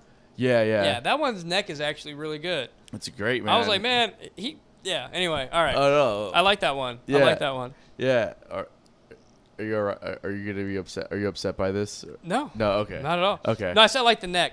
I Yeah. like the neck. Oh, yeah, I know yeah. where you're going. I heard you say pickups. Yeah, But I yeah, was like, no, so- I like the neck on that guitar. The neck is awesome. I got it set up by this guy that I will only take my shit to. He's awesome. This guy, Buddy. And then I bought these. So I'm really big on improving on obviously I like to adopt modern things, right? So I wanted a tone. So you haven't got into digital yet? But it's not because I'm a traditionalist. It's because I don't I'm scared of the learning curve, right? I was. It's- I get it. I totally get It's it. not because I'm It's like a freaky ass learning curve, Yeah, man. Because and- like the presets and stuff on these things out of the gate, they don't sound good. that's You're what like, I'm saying. Oh my god, what did I and do? and I'm not the guy that's gonna be here telling you like, oh, you need fucking Marshall stacks and blah. Like you need two. I'm not that guy. I'm just also like kind of lazy when it comes to that stuff. So, but what I did was like I started, I wanted a modern tone. But without losing the Strat quality, So I was like, okay, well, what's out there? And then I started doing some research, and I found, that lace sensor pickups. I was just gonna Yeah. ask you. Did you put in lace sensors? I did put in some lace sensors. Now it already had one lace sensor in the bridge, but I swapped them all. I swapped them all out and got like the newest version of the lace sensor gold pickups with like a really hot bridge pickup. Our buddy Ford had those in his Eric Clapton Strat. Yeah. And I thought they sounded really good. They sound good, man. I'm not 100% where I want to be with it just yet, but I see the potential, and I don't know what I have to do just yet, but like I liked the noiseless, man. The noiseless on single. I went back my Strat. I went back to humbucker, single humbucker, yeah. because I couldn't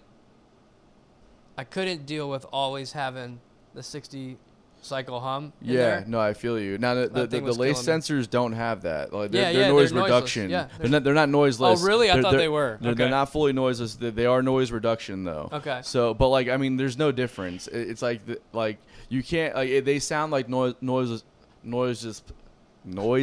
pickups. And the maker strikes yeah, again. Jesus Christ, man. So they sound Noiseless. yeah, Noiseless. noiseless. They sound There you like go. noiseless pickups, but like they're thicker. I think like they got a bit of a dark. They almost sound like EMGs if they were like Okay. noiseless. Yeah, you know I what totally mean? get it. I totally get it. Yeah, Those are cool. The best quick plug here, if anybody's looking, my favorite Strat pickups ever, what's that? dude, Lawler. Oh yeah, Man, Lawler I makes got amazing Lawler pickups. blondes in my guitars. So do? hey, if you're out there, I think Jason, right? Jason Lawler. Yeah, Oh yeah, up sponsor there, us. dude. Hit me up. I've got Imperial humbuckers in I had some those guitars. too. My fucking in my Les Paul, bro. Outstanding. I actually traded Ford And- for that SG. Oh, dude. And yes, please. And I will tell you that the Lawler blondes have changed my life, and I really love them. And he's got a really cool statement about he had the his traditional like 60s stuff, right? Yeah. Because the blondes are a little bit scooped. Traditional 60s stuff where the blackface is what he was calling them. And he has kind of since changed the name, I think, to like 63s or something like 64 something like that. Well, I think that is. It was to be a little bit to generate some awareness of that what we call things matter. Yeah. Which I thought was ballsy and really cool. So props to you. Yeah. And you make hell of pickups. And if you ever come across this, dude, hit me up. Let's do some work. I already have all your pickups anyway. So, Bro, I had a set. it won't cost you much. I had the Imperials in my Les Paul. I fucking loved them, man. Man, he makes some insane stuff. Yeah.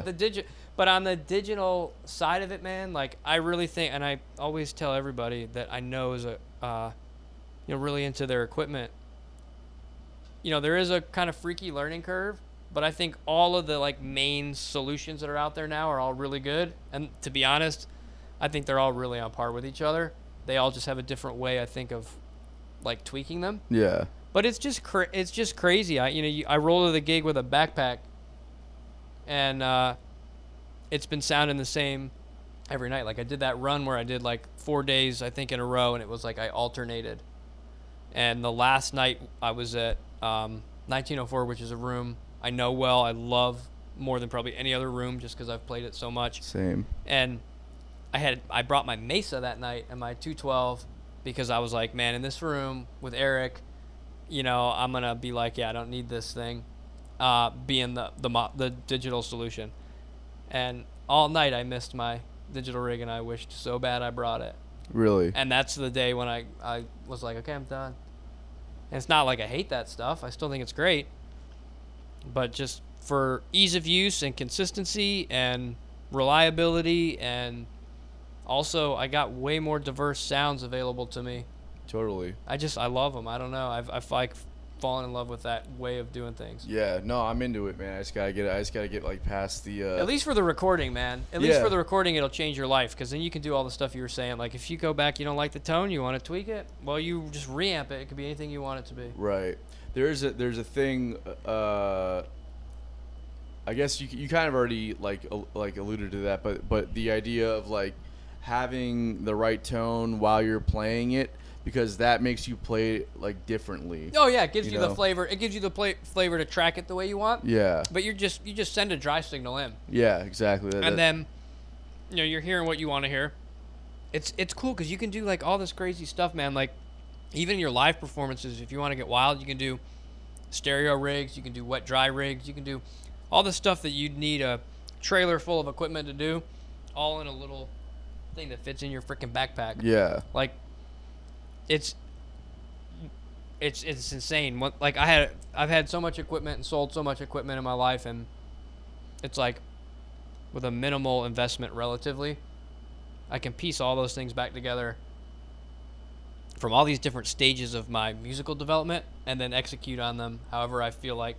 And if I don't use them, big deal. There's like hundreds of presets, so it's like, who cares if I don't use it? Big deal. There's some nights where I've like only used just the amp and the cabinet simulation. I'm just trying to go like I would just go right into an amp, and that's it. Yeah. And there's some nights where if like we're really vibing and going crazy, I want to use all this weird shit, and I do that too.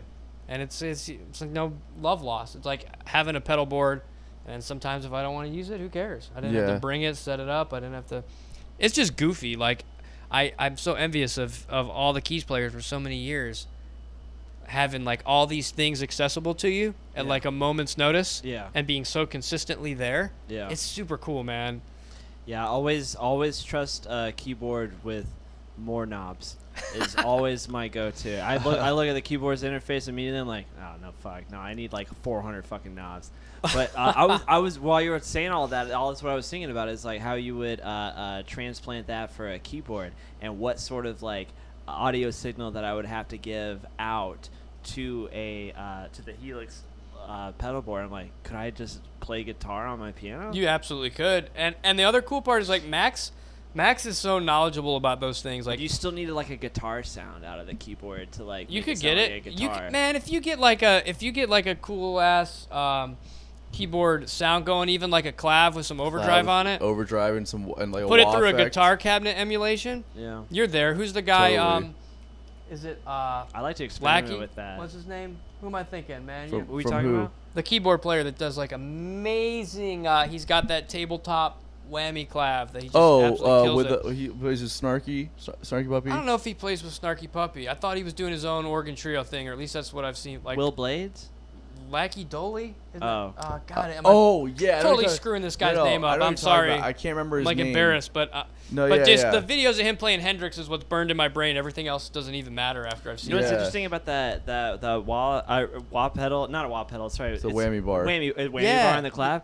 that was like stock. That's not like something he invented. It's so cool, man. Yeah, I know. I'm but- like, and it's insanely that enormous for some god awful reason. I have no idea it's why. because to you get the have to look at full that guy. He's like, you motion- gotta range of slam it because you're motion. grooving so hard. But it's essentially just a lever, right? It's a lever, yeah. I'm just like, you don't need it to be that big. You could just do it with a little guy right there. Yeah. But it does look like, super rock star. it's with so the, cool, man. But you find a collab like what are they called? The Honed? I can't remember the name of it. but- Honers? Honers, thank you. Yeah. From like the 70s and up. They all have that little like box at the front of it that you just take it out and like that's where you stick it in. And I don't know why it looks like a fucking pull down bar. Yeah. Well, Doing lats on well, your you could fucking do collab. it. You could do it, man. You could do it. But Max is what pushed me into all that because I was kind of thinking about it, Yeah. and he was the one who was like, "Hey, you should chase it if you think there's possibilities behind it." Yeah. And I was like, "All right, let me kind of see." And I had one. I sold it and went only back to using amps for a short period of time. And then I was like, I think I missed this thing. So I bought another one, and that's when I started alternating, and eventually just fell over. But honestly, it's all Max pushing me to explore new things Yeah. and challenging my notions of what we were talking about at the beginning, right? Of just doing, you always hear people say now it's like kind of cheesy at this point, but you do you, Yeah. like kind of thing. It was like, well, hey, I mean, if I'm finding inspiration from it and benefit from it, and I think it's helping me convey the best version of myself, if it's helping me be the best Anton that I can be, I hate then that it's this is a thing now, by yeah, the it's way. a thing. Oh, I it's hate absolutely it. a thing. But yeah, if you can chase it, exploring these new ways of making music, then absolutely chase it. And he gave me the courage, to be honest. So it's shout out to you, Max. Gave me the courage, and that's part of what's so cool about this recording, this band. We all do, I think, things like that for each other all the time. Yeah. Or at least I feel like that's the kind of love that I feel from those guys all the time. Well, that translates when you guys are on stage too. I will say, like, you guys have like an undeniable kind of thing up there. I've never seen you have an off night, honestly, but even the nights that where I've watched you play and after the fact where you told me where you thought it was an off night, there's still an undeniable energy that's like coming off of that stage. And I think that the thing that you're talking about right now is very apparent to everybody. For sure. I mean, I appreciate it, and I sure hope so. I think it comes down to like actual, like really, really real love, respect for each other, love and respect for each other, but also vulnerability. Yeah. Like, it's that kind of honest vulnerability that then when you're on stage, now anything can happen, and everybody's listening, and we're gonna go there and be vulnerable with each other in these improvisational like moments and things. Like I said, we had a show that I think. I'll just speak from my own perspective. I felt like we were going to come in and just feel like, we had an awesome show. There was a show in the spring, is all I'll say. And we just, I felt like we were going to come in and just kill it. Like, that's how I think we felt leading up, or I felt leading up to it. And I didn't really happen that way, in my perspective at least, and I think those guys would agree. But, and then we kind of started looking at kind of, our approach to things, and letting go even a little bit more and becoming even a little more vulnerable. And there were things going on in everybody's lives that I think enabled that vulnerability to grow and like cement as like a trait that we have between each other. And then really since then, it's really taken a really hard turn, and I feel like an upward direction, but not because we're striving to be like in an upward direction. It's just because we've been loving and respectful and vulnerable. And I think you can't hide that in the music. Like, we went to, man, in all the years I've been playing music, I don't know how many shows I've played, but let's say 1,000 or more. We went to Asheville in whatever, I don't know if it's June or maybe July. It's gotta be July. Yeah. And we went up there and played this gig, and of all the shows I've ever played, it was definitely one of the top ones, like top 5 for sure. It's like hard to say like that with like Swanee and other stuff. That's like, things I've watched all my heroes do and all that stuff. But I mean, certainly it was up there, way up there, without even a doubt. And it was because it was like a culmination of all of us just trusting and loving and respecting and being vulnerable. And there's all this crazy shit leading up to the show that was not perfect. Like, we were running really late. We left early in the morning from here, and we were like getting in like 30 minutes before the show at like 10 o'clock or That's whatever. why you leave the day before, right? Oh, dude, it was like, and Brandon will laugh because he was the one saying, you know, we gotta make sure we're leaving. We're gonna leave early in the morning. We took 2 cars and we all hit all this gnarly ass traffic. It was Sure. fucking terrible. Yeah. The car that Brandon and Aaron were in got up there like 10 minutes before call time. I mean, I'm talking about we were to the fucking wire, dude. Yeah, that's what Brandon was saying. So yeah. it was like heavy, like to get started. But then we came in and we just played, and we all knew like everybody has coming from these different perspectives and like different little stressors and things we got to work through. And we got up, we started playing. It was I think it was our best show in this band, or at least I felt like it was probably. And in all the shows I've ever played, it was I mean, it was up there in my favorite shows ever. Yeah. And it's because of those things. So I hope it comes across. It makes it easy for us, I feel like, to do like what we want to do now and to give without, you know, we had no idea what to expect up there in Asheville. Right. But we just gave, you know, without worrying about what was going to come back, but just completely giving. And it turned out to give us back like something that you could not have expected to get back, which is kind of why when that stuff works, it's so cool. You couldn't expect, you know, whatever to be going on was going on, but whatever happened in that night in the room with the people, it was super fun. And I was like, all right. So I think hopefully that continues to work that way, but I think it's partly rooted in a little bit of luck and then that kind of vulnerability. Yeah, I think totally. it's a big piece of it. Because I played that place, that Oh, exact yeah. same place, and I had an entire bachelorette party asking if we knew any Taylor Swift songs. That was the. Oh no! No. And she goes, "I'm from Alabama," and I'm like, I couldn't tell. No, that was. Everyone's like, wearing shit. Crimson Tide shirts. That was at One World Brewery. No, it wasn't. Yeah, it was. Why do we have to argue about things when I clearly remember where it was? That's when Rory played with us. Nope. Just no, it wasn't. Oh well, that's what I like it's remember. the end of He it. said, nah.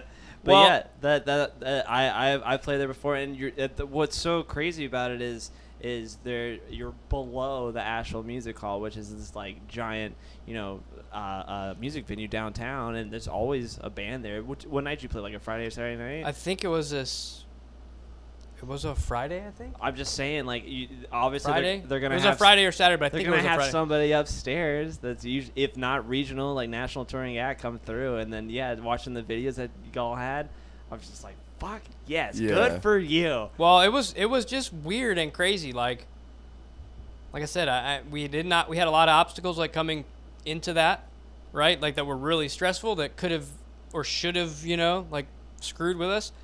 And it was just loving each other and respecting each other and being vulnerable and doing it because we want to do it together. And we want to do it with the people that we're doing it with. And all of a sudden we just gave. We didn't expect anything back. And dude, like the entire staff from upstairs left and came downstairs.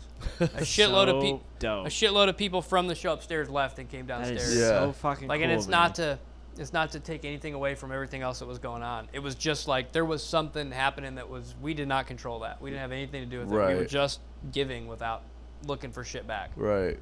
And all of a sudden, like the whole place changed. Like it was like some weird ass, like cosmic dust was floating around, and like all of a sudden everyone was breathing in the same, like the music. Like there's something in the frequency, right? There's something that happens that you can't like alter it. You can just do what you're doing, and all of a sudden it just picked up through all of the vibes, and I feel like the whole fucking town. You know, I'm not trying to like romanticize it, but it was something way beyond the four of us that we allowed maybe to come through by giving without looking for shit back or something.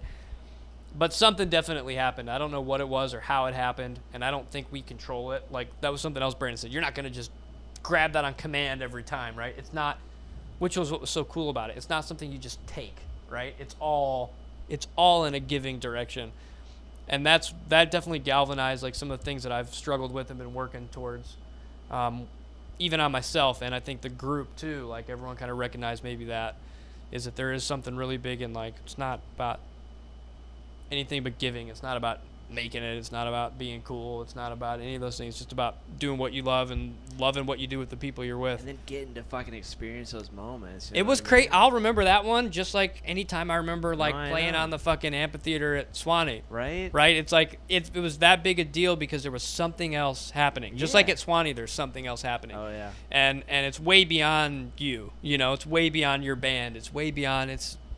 There's no, I don't know, whatever. Well, yeah, but it was like holding like a that Wizard moment. of Oz, Like, whoa. Poppy Field situation. Just like you're just like, oh fuck yeah, this is a great place to be right now. It was definitely something. I've got experience that. I'm not trying to ruin your story or anything, but No, I dude. played it. I played it 1904 with Greenhouse Lounge. And, Awesome. well, it was cool, but the best part of it was us four, and then Rosie got on stage with us, Oh, yeah. right? Roosevelt Collier, and we played this section where it's just supposed to be like, I don't know, maybe like 16 times through, and then it's just done. We played that section for 20 minutes, and the reason why is Yeah. because have you ever played a show before where the whole crowd or whatever, they have stopped looking at you and stopped cheering you on? They are literally just dancing. Yeah, And yeah. like it was like a disco ball moment. Like I was at some sort of like high school prom or something like that. And like That's awesome. we're like, just fucking keep going, and could just feel it.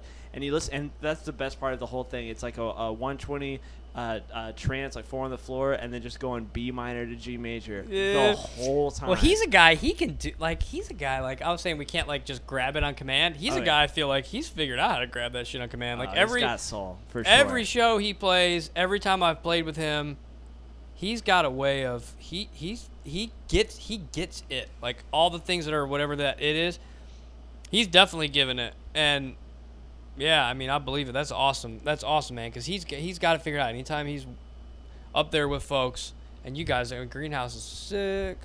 Yeah, I believe it. Like you said, like a disco ball moment. That's awesome. Yeah. It was so just like you said, that moment where it was like it had nothing to do with us or anything like that. It had to do with the fact that there's 100 people dancing, and they just wanted to dance, and they were appreciating the music, I guess, but they weren't looking at us. Not one person was looking at us, but they were all dancing and like super fucking into it, and all we were playing is B minor to G major. Yeah. Like that's the most simple fucking thing ever. I mean, like it was, pretty dope. That's where it's Yeah. at, though. It's like it's almost like a validation of a different kind. Instead Yeah. of like a validation of like all those things about being a musician, it's almost like the same validation you get like when you go, like if you ever like been out into nature, it could be like the ocean or a mountain or whatever, and you look and you're like, or just the stars, and you're like, this shit is so fucking huge. Yeah. It's like that. It's not even it's like a realization kind of thing. True Yeah. beauty. It's like, dude, this is way outside of all of us. Holy shit. Unexplainable true beauty. That's what C.S. Lewis explained for the existence of a higher being, All right. without a doubt.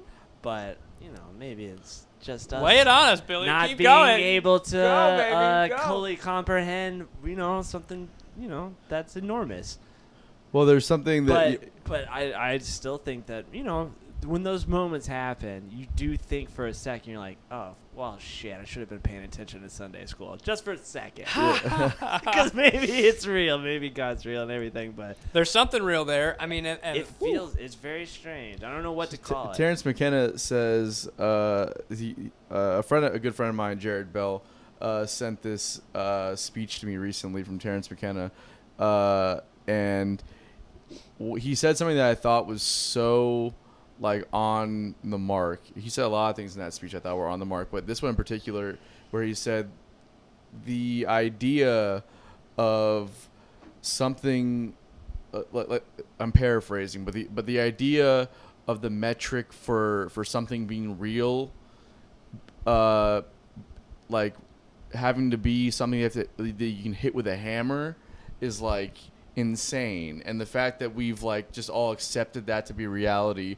is like the most absurd thing It in is. the world, which is Yeah, it is. which is his problem. Terrence McKenna is very outspoken about his problem with with hard sciences and how it's all like another thing he said in this quote in this speech was like the best thing that hard science does, again I'm paraphrasing, is like using its findings to build tools for toddlers. He's like, Yeah, dude. it's like literally, it's like that's its greatest achievement. It's like because we know that it can do that, but everything else is up for debate amongst that stuff. And so you hear things like, so what I'm saying is those experiences like that, we know intuitively there's something happening there. We can't use the sciences to prove what's happening there right now, but we for sure can. We know through the experience that, and through our own intuition, that there's a real connection happening. Yeah. That's a whole nother rabbit hole. Yeah, Like totally. Escape to Witch Mountain situation. I don't get that reference. The made-for-TV Disney TV movie where the twins have supernatural powers. They could touch each other and have telepathy. Halloween World? No, it's Halloween Town. Halloween and then Town. secondly, it's Whoops. Escape to Witch Sorry. Mountain. They remade it with The Rock, actually. Okay. Which doesn't make any sense because he doesn't have a twin brother in Don't the you movie. smell what the Rock's cooking, dude? Come on, I mean, right here, you bro. smell that Jesus shit? Christ. Come on, man. Do you Uh, smell what he's cooking? Have you ever tasted heaven in a glass? Do you pine for the hoppiest brews and palest ales? Do you like food? If so, then Wicked Barley is the oasis that your mouth has been wishing for, walking into the complete barren wasteland that is your life. Wicked Barley is located in Jacksonville, Florida, nestled on the banks of Goodpeace Creek. Wicked Barley aims to provide its guests with a wicked experience, offering over 18 house-brewed beers, ciders, and meads on tap. They also have an expansive gastropub-style food menu, including burgers, salads, sandwiches, and more. Whether you are a newcomer or a craft beer connoisseur, there's a little something for everyone at Wicked Barley. Visit them at 4100 Bay Meadows Drive and tell them Bottom of the Bill sent you. But yeah, I think moments like that. I mean, Terrence McKenna was talking more about like alien life and interdimensional travel and that kind of thing. But That's what I think In the Pocket is, actually. Or reptilian existence? Well, Yeah. don't let it. If you get him drunk enough, he'll really tell you how to fucking bend space time. yeah. He will. What's homeboy's name? David Icke. Is it Ike or Ick? I always forget. They It say doesn't it's matter. something different. But yeah, yeah. Your homeboys, or he doesn't like you very much. Well, he doesn't like me very much, yeah. No, but there's something there, I think, with music and art in general. But there's something with like the vibration of music, Here we go. that I don't know is fully explainable. But I think we've all had those moments, whether it's in performance or just experiencing somebody else perform, where you're just like overtaken with this thing where it's just it's hard to explain, Yeah, I mean, there's definitely something tactile happening, right? Like the old, I think the sensation or the sense of hearing, right? It does all these weird things with touch, Yeah. right? The vibration does all these weird things with touch, but it's also stimulating your mind. It's so multifaceted. I mean, in the same way visual arts are, right? I mean, there's something happening to your eyes and it's triggering all these other, neurological pathways, I'm sure. But some reason the music stuff, man, it's insane. Like, there's pieces of classical music, like if I listen too loud, like bug me out so intense. Like all the string vibrations and the bass and just the swells and the nuance. Or like Listen to the some fucking jazz albums will do Rites that of too. Spring. Rites of Spring? Yeah. from Stravinsky. Yeah, just listen Yeah. to that. You just be like, fuck, I don't know what to do with myself. Yeah, there's some really cool stuff going on. Or some Indian music, is really, I really like Yeah. that. Or like ancient chants. Oh, Like when I was yeah. in school, I got really into like all kinds of Native American song, and that kind of stuff is the same way. A lot of with that pulsing beat and the singing and the way they compose their, their singing melody lines and things, and you especially familiar- Indian music. Are you familiar with Jimmy Smith? Not the reggae artist from back in the day, but like he's a modern jazz guy, and he's like done this thing where he was on Eric Krasno's podcast not recently, with within the last year, and he talks about how he's incorporated, like he's written these jazz compositions, but he's incorporated like Native American kind of percussion and chants into. No, I haven't seen that. I need to check that out because that was something that I was really dug. Like when I was in school, like the library there had an awesome collection of all kind of world music, and it was, like Library of Congress kind of stuff. And I would go and I'd check out all these like volumes of all this stuff. They would go out into, you know, the country, and they would record all these folks as like oral traditions. There's just tapes and tapes and tapes of this shit. It was amazing music, and I just never heard anything like it. Yeah. And it's hard to even find now. But I think there's like some serious power in that stuff. I hear like the vibration piece of it, and it translates to all music. If you're resonating with some kind of music, there's something in that that's hit you. But boy, if you open that stuff up, or open yourself up to that stuff, I should say. Yeah, for This- sure, man. This might be like a stoner moment thought, Uh-oh. but I'm just thinking about like, you know, the space and universe. There's no air out there, so there's no music. The only place where there's music is Earth. That's not really true. That is true. If you listen, they've been able to record the sounds that like Say there's sounds in space. They've been recording that some emits weird from stuff. planets, And like magnetic fields and all this kind of stuff have sound, but there's tonal value there, like that you can hear, and it's like, you know. I think we can't. It may be in frequency ranges or bands that we're not privy to or something. Oh, like fucking alien music. Dude? Alien music. Oh, reptilian music maybe. Yeah. Reptilian music You know? is just like. Reptilian tunes. Is that the name of the next album? Is it That's the next Reptilian album. Tunes? Yeah, Reptilian Tunes. Reptilian Tunes, Yeah. No. No, but I think, I mean, it is something that's for sure universal. It's not like it's something that like sounds like. I remember when I was on the road with Rock and Jake, we were in like Maine or somewhere, and we had a couple of nights off, and we were staying at a friend's house, like Get one of outta his here. friends' houses, and this I heard like in the distance a bird, right? It's just like, and this bird is doing a triad, Okay. and it's just like that interval just exists, and it's like, Now that's the second part of C.S. Lewis's proof of existence of a higher power is truth, and truth is things that you can see, like why 4 + 4 = 8. it's objective reality. Yeah, Exactly. Yeah. Yeah. And so maybe that has something to do with it too. You put it all together. The last one is goodness, that proves an existence. That why are you? Why does morality exist? Well, this can get to be really deep. That's but- what I'm just trying to say. Well, Well, hang on. Well, there's- I'll say that for the last one. Well, so if you really, I mean, They're like, all gonna get mo- baptized. Morality, morality, I mean, I'm just speculating. Morality probably exists because we have a level of empathy, because we can perceive a level of consciousness that gives us some insight to a oneness, Right. where we can understand each other's emotions and dealings with things because we're actually in tune with the same exact source of consciousness. Right, but I'm saying animals don't have empathy. Yeah, well, they're not. They don't perceive that level of consciousness, right? Right. They perceive a certain level of consciousness, but haven't tapped into that level where you No, can. they're not sentient. Yeah, well, not full. They are to an extent, right? Like they're self-aware, Right. right? The But whole they're point not is aware that of you though, as like as something with feelings. they're not aware that there's more. That there's like a horse is not aware that there's like a million horses. That's the whole difference between us and animals. Yeah, That's what but sentience if is. there was a million horses in front of them, they'd be aware there's a million horses in front of them. Sure, You know but what I mean? there's what 8 billion people on the planet. I know that, and I also know that there's It's probably more than that. well, regardless, the whole point is that I know that there's 8 billion people. Yeah.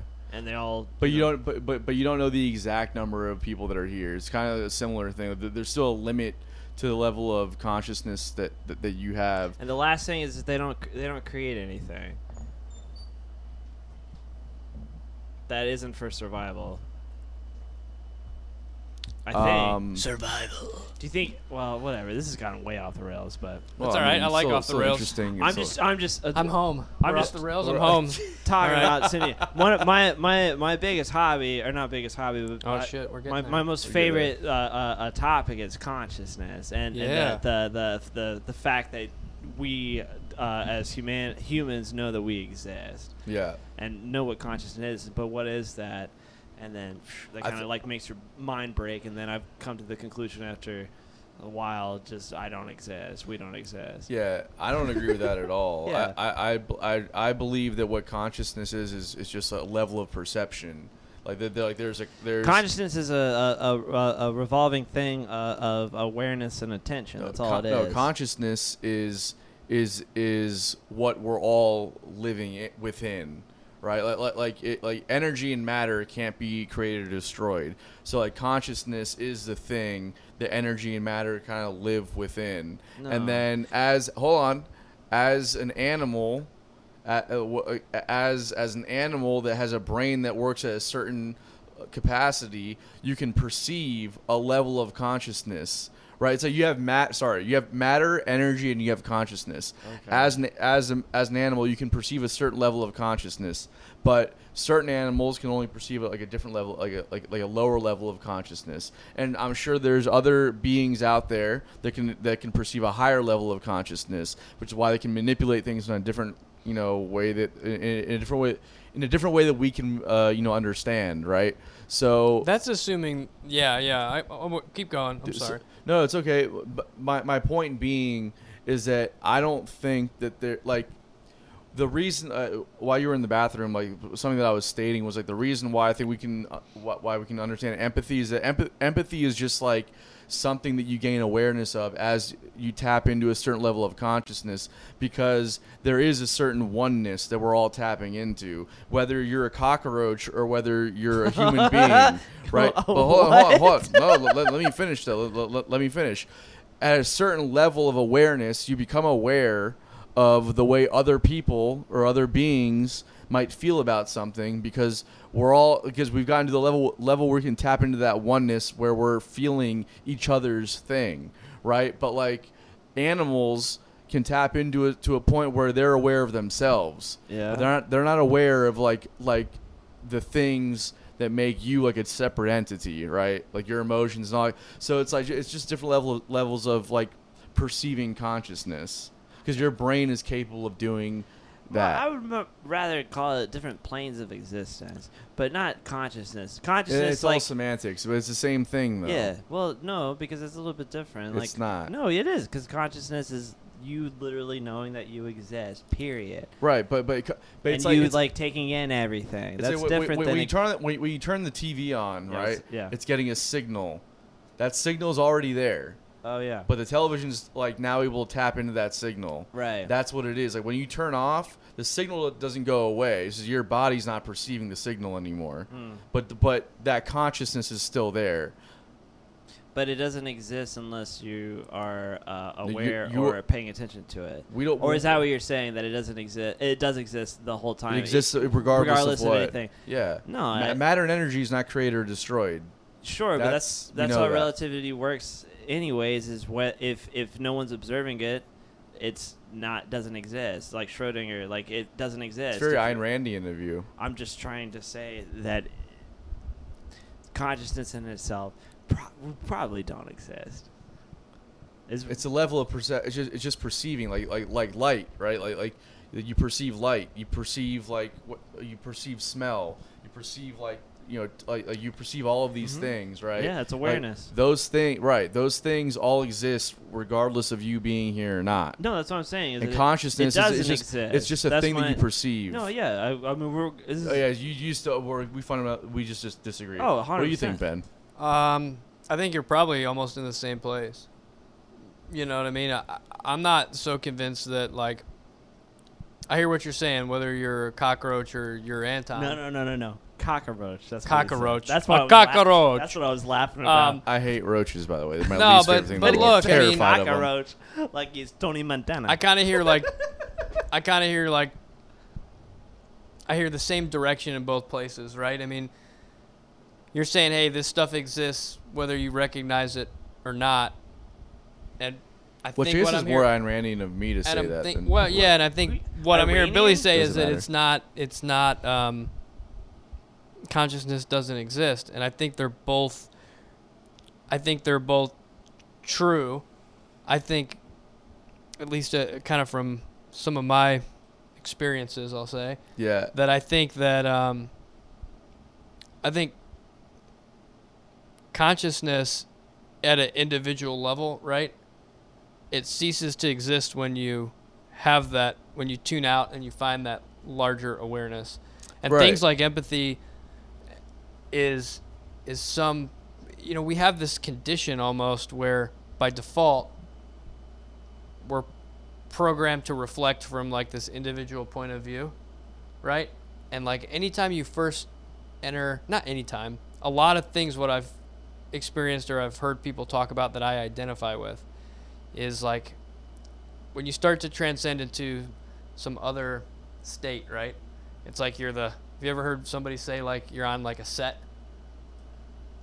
Like No. when you start to drop out, like you're on the set of a movie, or you're like I've heard, yeah, like you're Truman like- Show kind of thing. you're like on this set of this thing, and I think that's like the first sensitivity to like you're actually dropping away from this default condition of like holding on to this sense of individuality. Yeah, totally. And it's like that the strings are starting to pull off of like this single frame of reference, and then all of a sudden you end up in a place where I think what you're saying is true, where you realize like consciousness is an individual state, maybe doesn't necessarily exist, and there's this potential to get to what I'm hearing you describe as like the oneness. Yeah. And I think that that's true. I think once you recognize that, there is a oneness and that potentially every sense of individuality is a refraction of that oneness working Exactly. cooperatively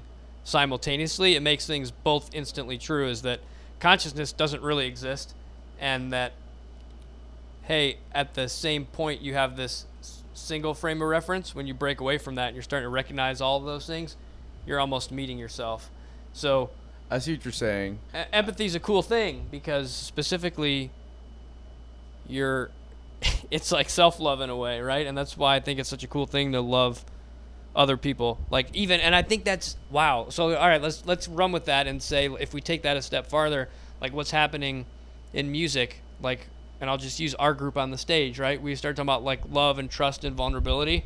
It's all of a sudden recognizing like the oneness of the thing, Yes. and then all of a sudden something else happens. exactly. And I think that We've maybe talked about that in the show before. Exactly. With maybe improvising live. that's what's occurring with whatever we're finding. Yes. Is it took us a little bit to kind of get there, but I think that's kind of what it is. Like both things are true, right? It's the surrender of that individual refraction Right. and kind of saying, hey, maybe this individual consciousness, it doesn't exist. Well, Yeah. okay. Well, if you're Yeah. gonna say sure. Well put. If, You if, talk if, better than I do. And I'm not saying it's a fact. I'm not saying it's a fact. It's No, of I'm course. saying it's what I'm kind of perceiving to be true and what I feel comfortable with from an understanding perspective. But understanding is kind of bullshit too. sure. That's If- assuming like you've got it hacked, and I think that's like the first trick to falling back into individuality. Totally. Just get into the blob, I think, dude. but Let it eat, yeah. I think that you but by saying individual consciousness doesn't exist versus saying consciousness doesn't exist, those are two different things, right? Because like what I'm saying is that like yeah, there's an ego death that happens, right?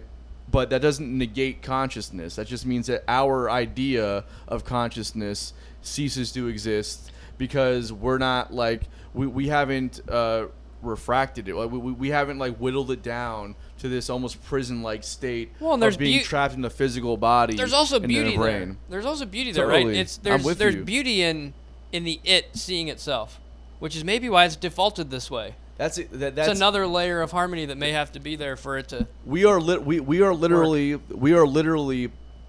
we're the universe experiencing itself, right? Like consciousness is that. It's like we're a part of the universe. We become aware of ourselves. That's what it is. That doesn't just stop with us.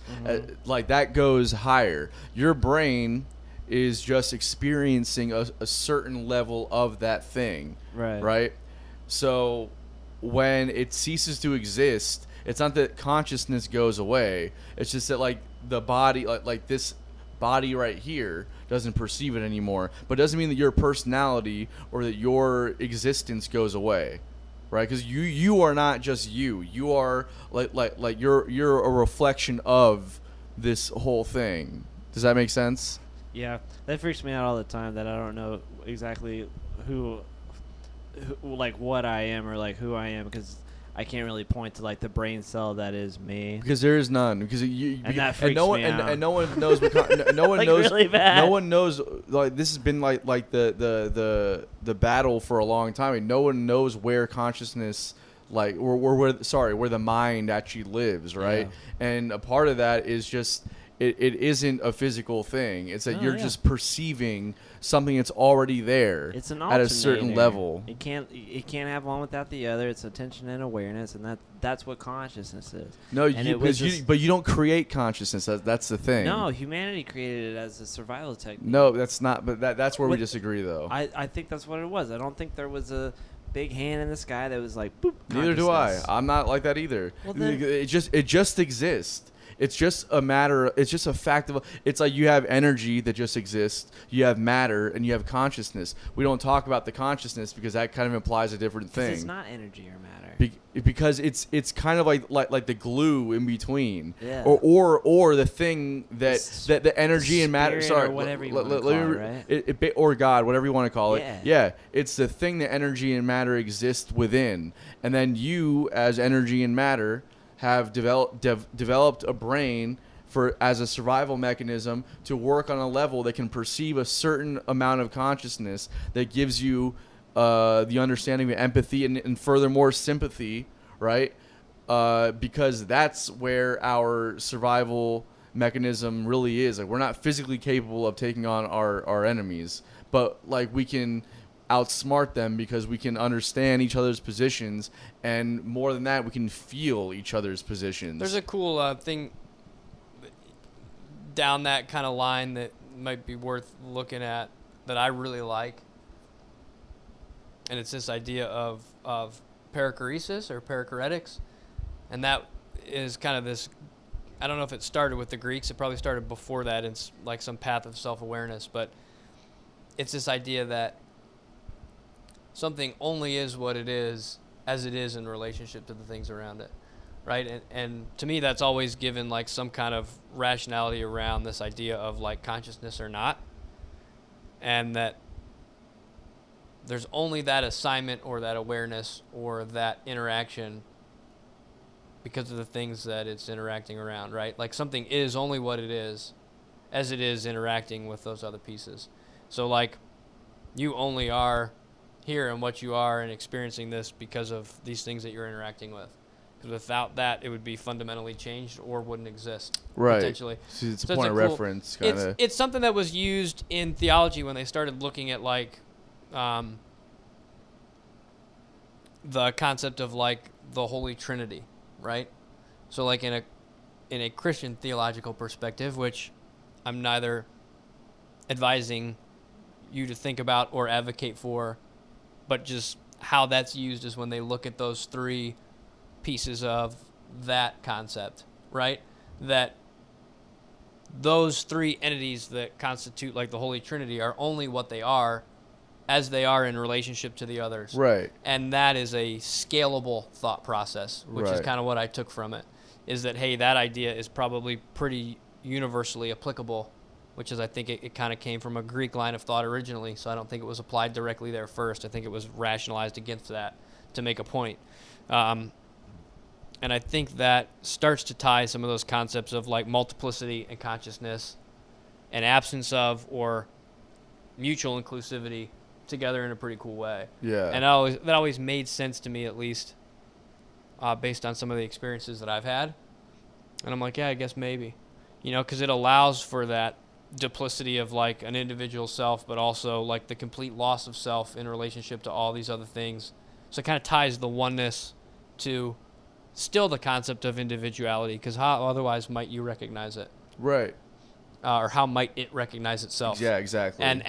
And maybe that's the necessary evil Well- that almost has to occur. It's kind of a cool. Well, It's kind of a cool way to think about it. think about like the idea of sympathy, right? Like empathy is probably like the pinnacle of individuality, because like we can live amongst each other without having to kind of like because we can understand our circumstances without having to feel on the level that's almost what's the word I'm thinking of, that handicaps you, right?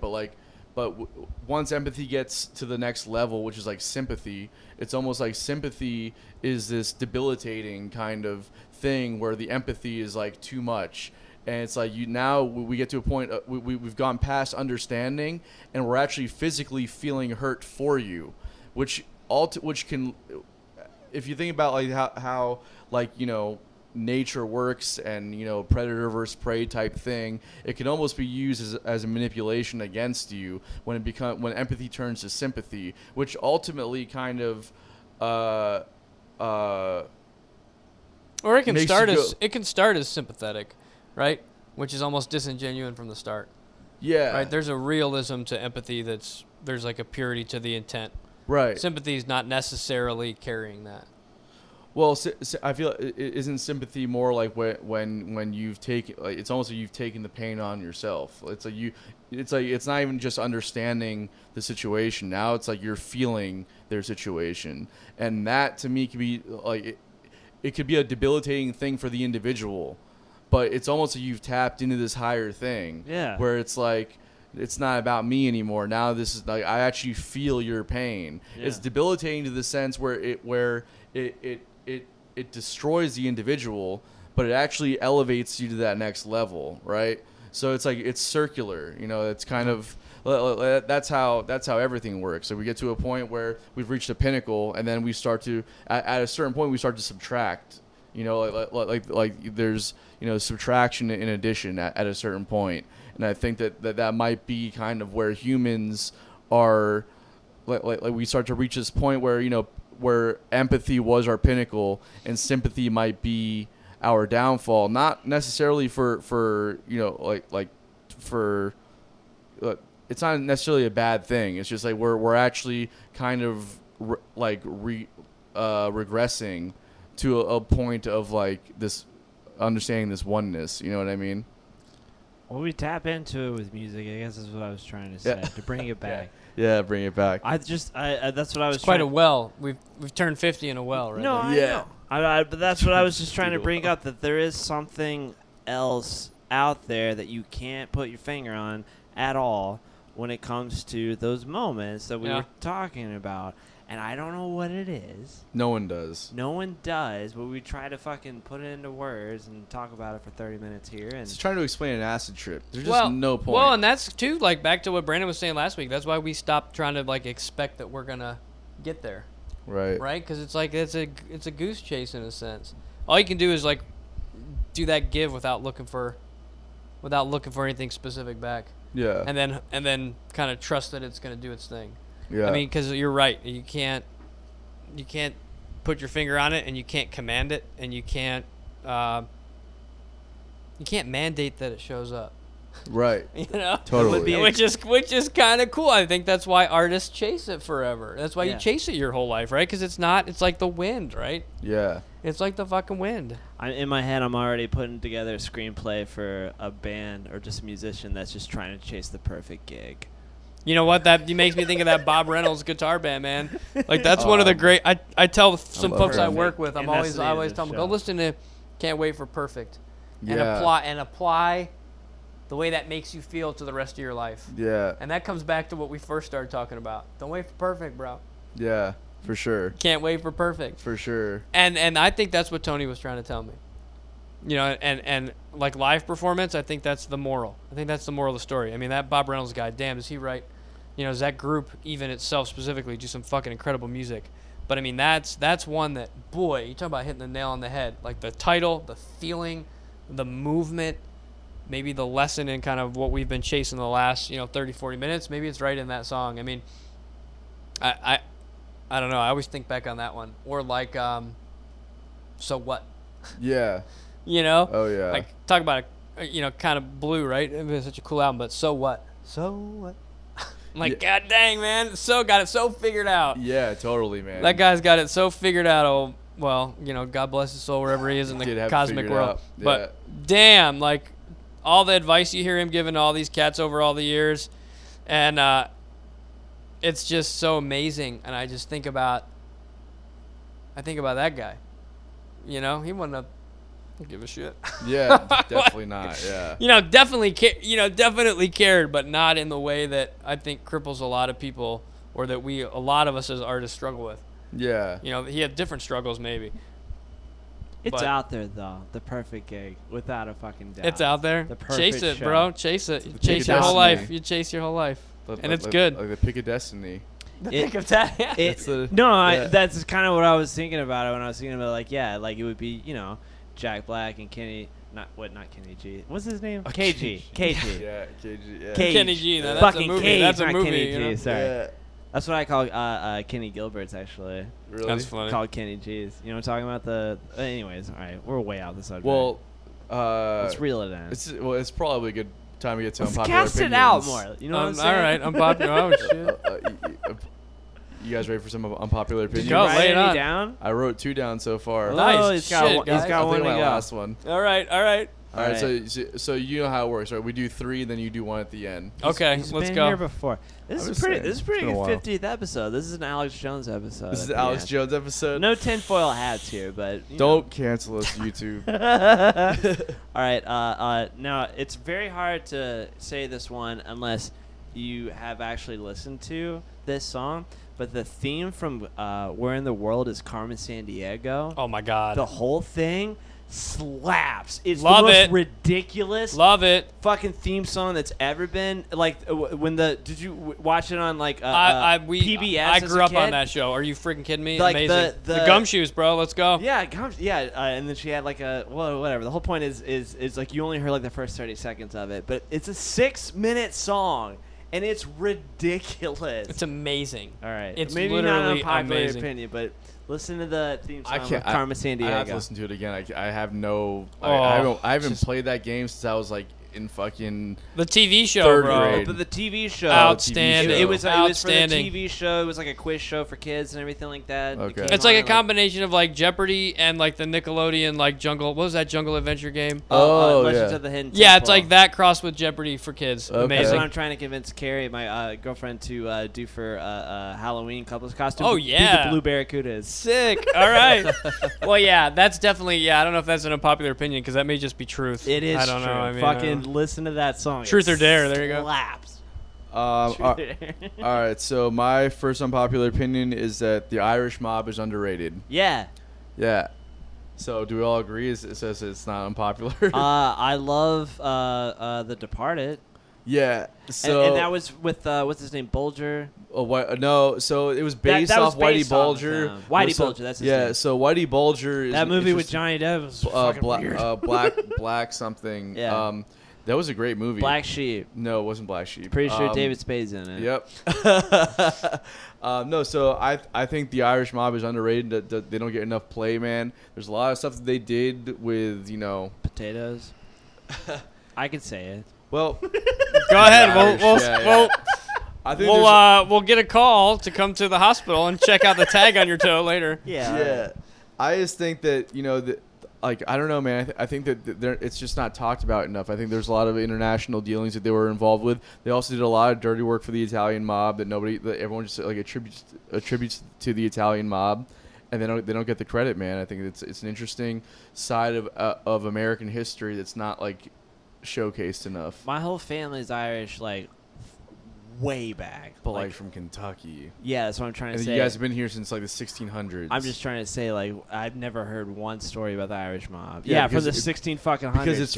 because like the Irish mob was a 20th century thing, and that it was like in the Northeast, like obviously Boston, Whitey Bulger and that whole thing. The Did you see the documentary on that they came out with like a few years ago? with Johnny Depp. No, it's a documentary, not a fucking. Yes, I have though. Have you seen Yeah. it?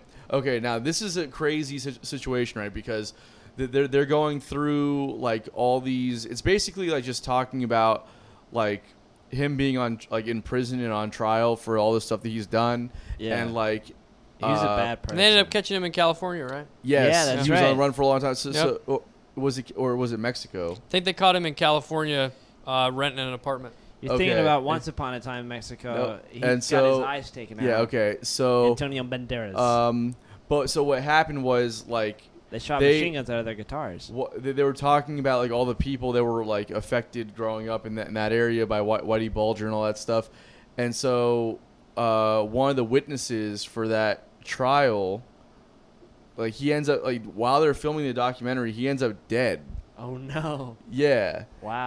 And like the guy that they were like interviewing, like the main guy, like he was like like this is like one of his best friends or whatever, and he's like you see them make the phone call, and he gets the call, this dude like ends up dead, Oh, and shit. he's like he's like they fucking got him. Oh, This no. guy's is like Whitey Bulger's been like out of the picture for like 40 years, and and like somehow So he's not that out of the picture. he's not out of the picture, man. And not it's that like out of the picture. He's not dead yet. he's in prison right now. Oh, he's in prison. But you know, there's a whole thing where he was like an informant, right? It's basically if you watched the Departed, it's a very much in line with the Whitey Bulger story. Yeah, because he was kind of in it and everything too. I Yeah, remember. but like It's a Whitey good Bulger movie. talks about how he's not an informant and how he was giving him like bad information and this and that. But it's just it's a very interesting side of the underworld that that's not talked about as much, because obviously the Italian mob had, you know, like Great food. We talked about this. yeah And and the Irish do not, and that's every single Scorsese movie is no, well, it's talking it's about also like them just the influence in cutting politics garlic in and, prison. You know, the Italian mob obviously infiltrated society on a much deeper level than the Irish mob did. Yeah. But it's just like there's still an interesting history there that I don't think is fully explored. I'm gonna look into it. I'm gonna look into my culture. Look into it. All right, right. number 2. Oh, this is a great one. Amazon should open a church to really stop paying taxes. Oh shit! Can you man. imagine a church on every corner, and you can pick up all Jeez. your fucking one-day shipping right there? That's a good one. Go there on a Sunday, and Jeff Bezos never has to pay taxes again. Not Well, that he has, was the joke. Is Jeff Bezos not paying taxes, or is Amazon not paying taxes? Jeff Bezos doesn't pay taxes. He doesn't pay taxes. No, he just You know goes that and for a floats in fact? space and wears a cowboy hat for no fucking reason. You know that and then Jeff does Bezos- interviews in a flight suit. You know that Jeff Bezos and then pays- says thank you to all of his employees You know- to say Thanks for thank sending you me for into space." letting me No. go to space. Do you know for that fucker? Do you know that Jeff Bezos doesn't pay taxes, or you think, or are you conflating Jeff Bezos with being Amazon? These are two different entities, right? Amazon's a company that doesn't pay taxes. Jeff okay. Bezos is an individual who takes income from Oh, Amazon. that's right, because he stepped down from CEO, so he has nothing to do with Amazon. Doesn't anymore. matter. Even when he was CEO of Amazon, Yeah. his income is Yeah. a separate entity than Amazon's income, right? That's interesting because it seems like all of his income would come from Amazon. It but- does. Well, no, you probably had all kinds of investments. It's irrelevant. The point being that you're making a claim. relevant. No, it's not relevant, because the point is that you're trying to express that this guy Yeah. doesn't pay taxes. He doesn't. Because you're saying his company doesn't pay taxes. Yeah. Those are different entities, No. right? Okay, so do you know that Jeff Bezos doesn't pay taxes? Yeah. Or are you saying that Amazon doesn't pay We're taxes real and close. saying We're that going to space next fucking month. Okay. Saturn, dude. Here we go. Anyways. Elon says Mars. I say Saturn, boy. Yeah, dude. What are Let's we go, doing? dude. Go to a gas planet. Yeah. Gas is through the roof right now. Let's mine Saturn. Let's go, dude. Let's go to Saturn. Get me on the rings, bro. Get Yeah. me on the Um, rings. All right, so for me, embracing modern trends should not be taboo. Like what kind of trends? Yeah, what I are you like talking it. about? Okay, progression. I hear progression. Where are we going? Just, I mean, like. What pops to your mind when you say when well, you wrote I mean, more. Digital modeling for guitar? Yeah, or- totally. That's probably That's one. That's probably, Yeah, that's dude, probably let's one, go. one of the first things. Also, you know, social media trends and Tattoo Yeah. removal. how That laser therapy is expensive, and it's at least 7 or 8 sessions, you know, Really? Well, healthy start depending the- on it. Let's Depending. start Healthy- the GoFundMe right now. healthy dieting and losing weight and all those things as well. I feel really attacked right now. Well, you know, don't have any fear, bro. That's I all am I'm who saying. I am who I am. So It's just I trying to didn't- be the best Anton he can be. I didn't choose this. yeah, Is no, all I'm saying. Chose you. And I see secondly, you kind of did choose it. I can lose weight. yeah. Can't lose that There we fucking go. Yeah, tattoo. it's repeat the same joke you told a couple weeks ago. Well, it Um, slays. so. Wah, wah. That's a good joke. So whether it's technology or social media trends, I think there was like a stat that came out recently where a lot of it was like 70 or 80% of new music consumers are finding their music through TikTok. which is like insane, right? But it's like I don't think that people should be resistant to modern trends, whether it's like technology or whether it doesn't matter what it is. I think everybody's on your side, money, but the Amish at this point. Though. I disagree, man. I think there's a lot of people that are Stuck in their ways. stuck in their way. Not just like they're just resistant to progress. Whether however it looks, it could be digital currency. It can be it can be technology for music. It can be technology for marketing. It can be like anything. It's just I think that we should be looking at modern trends and trying to figure out how to utilize them in a way that's positive. Well, there's an existential crisis with adoption, and what I think that comes down to is, and I don't think you're wrong.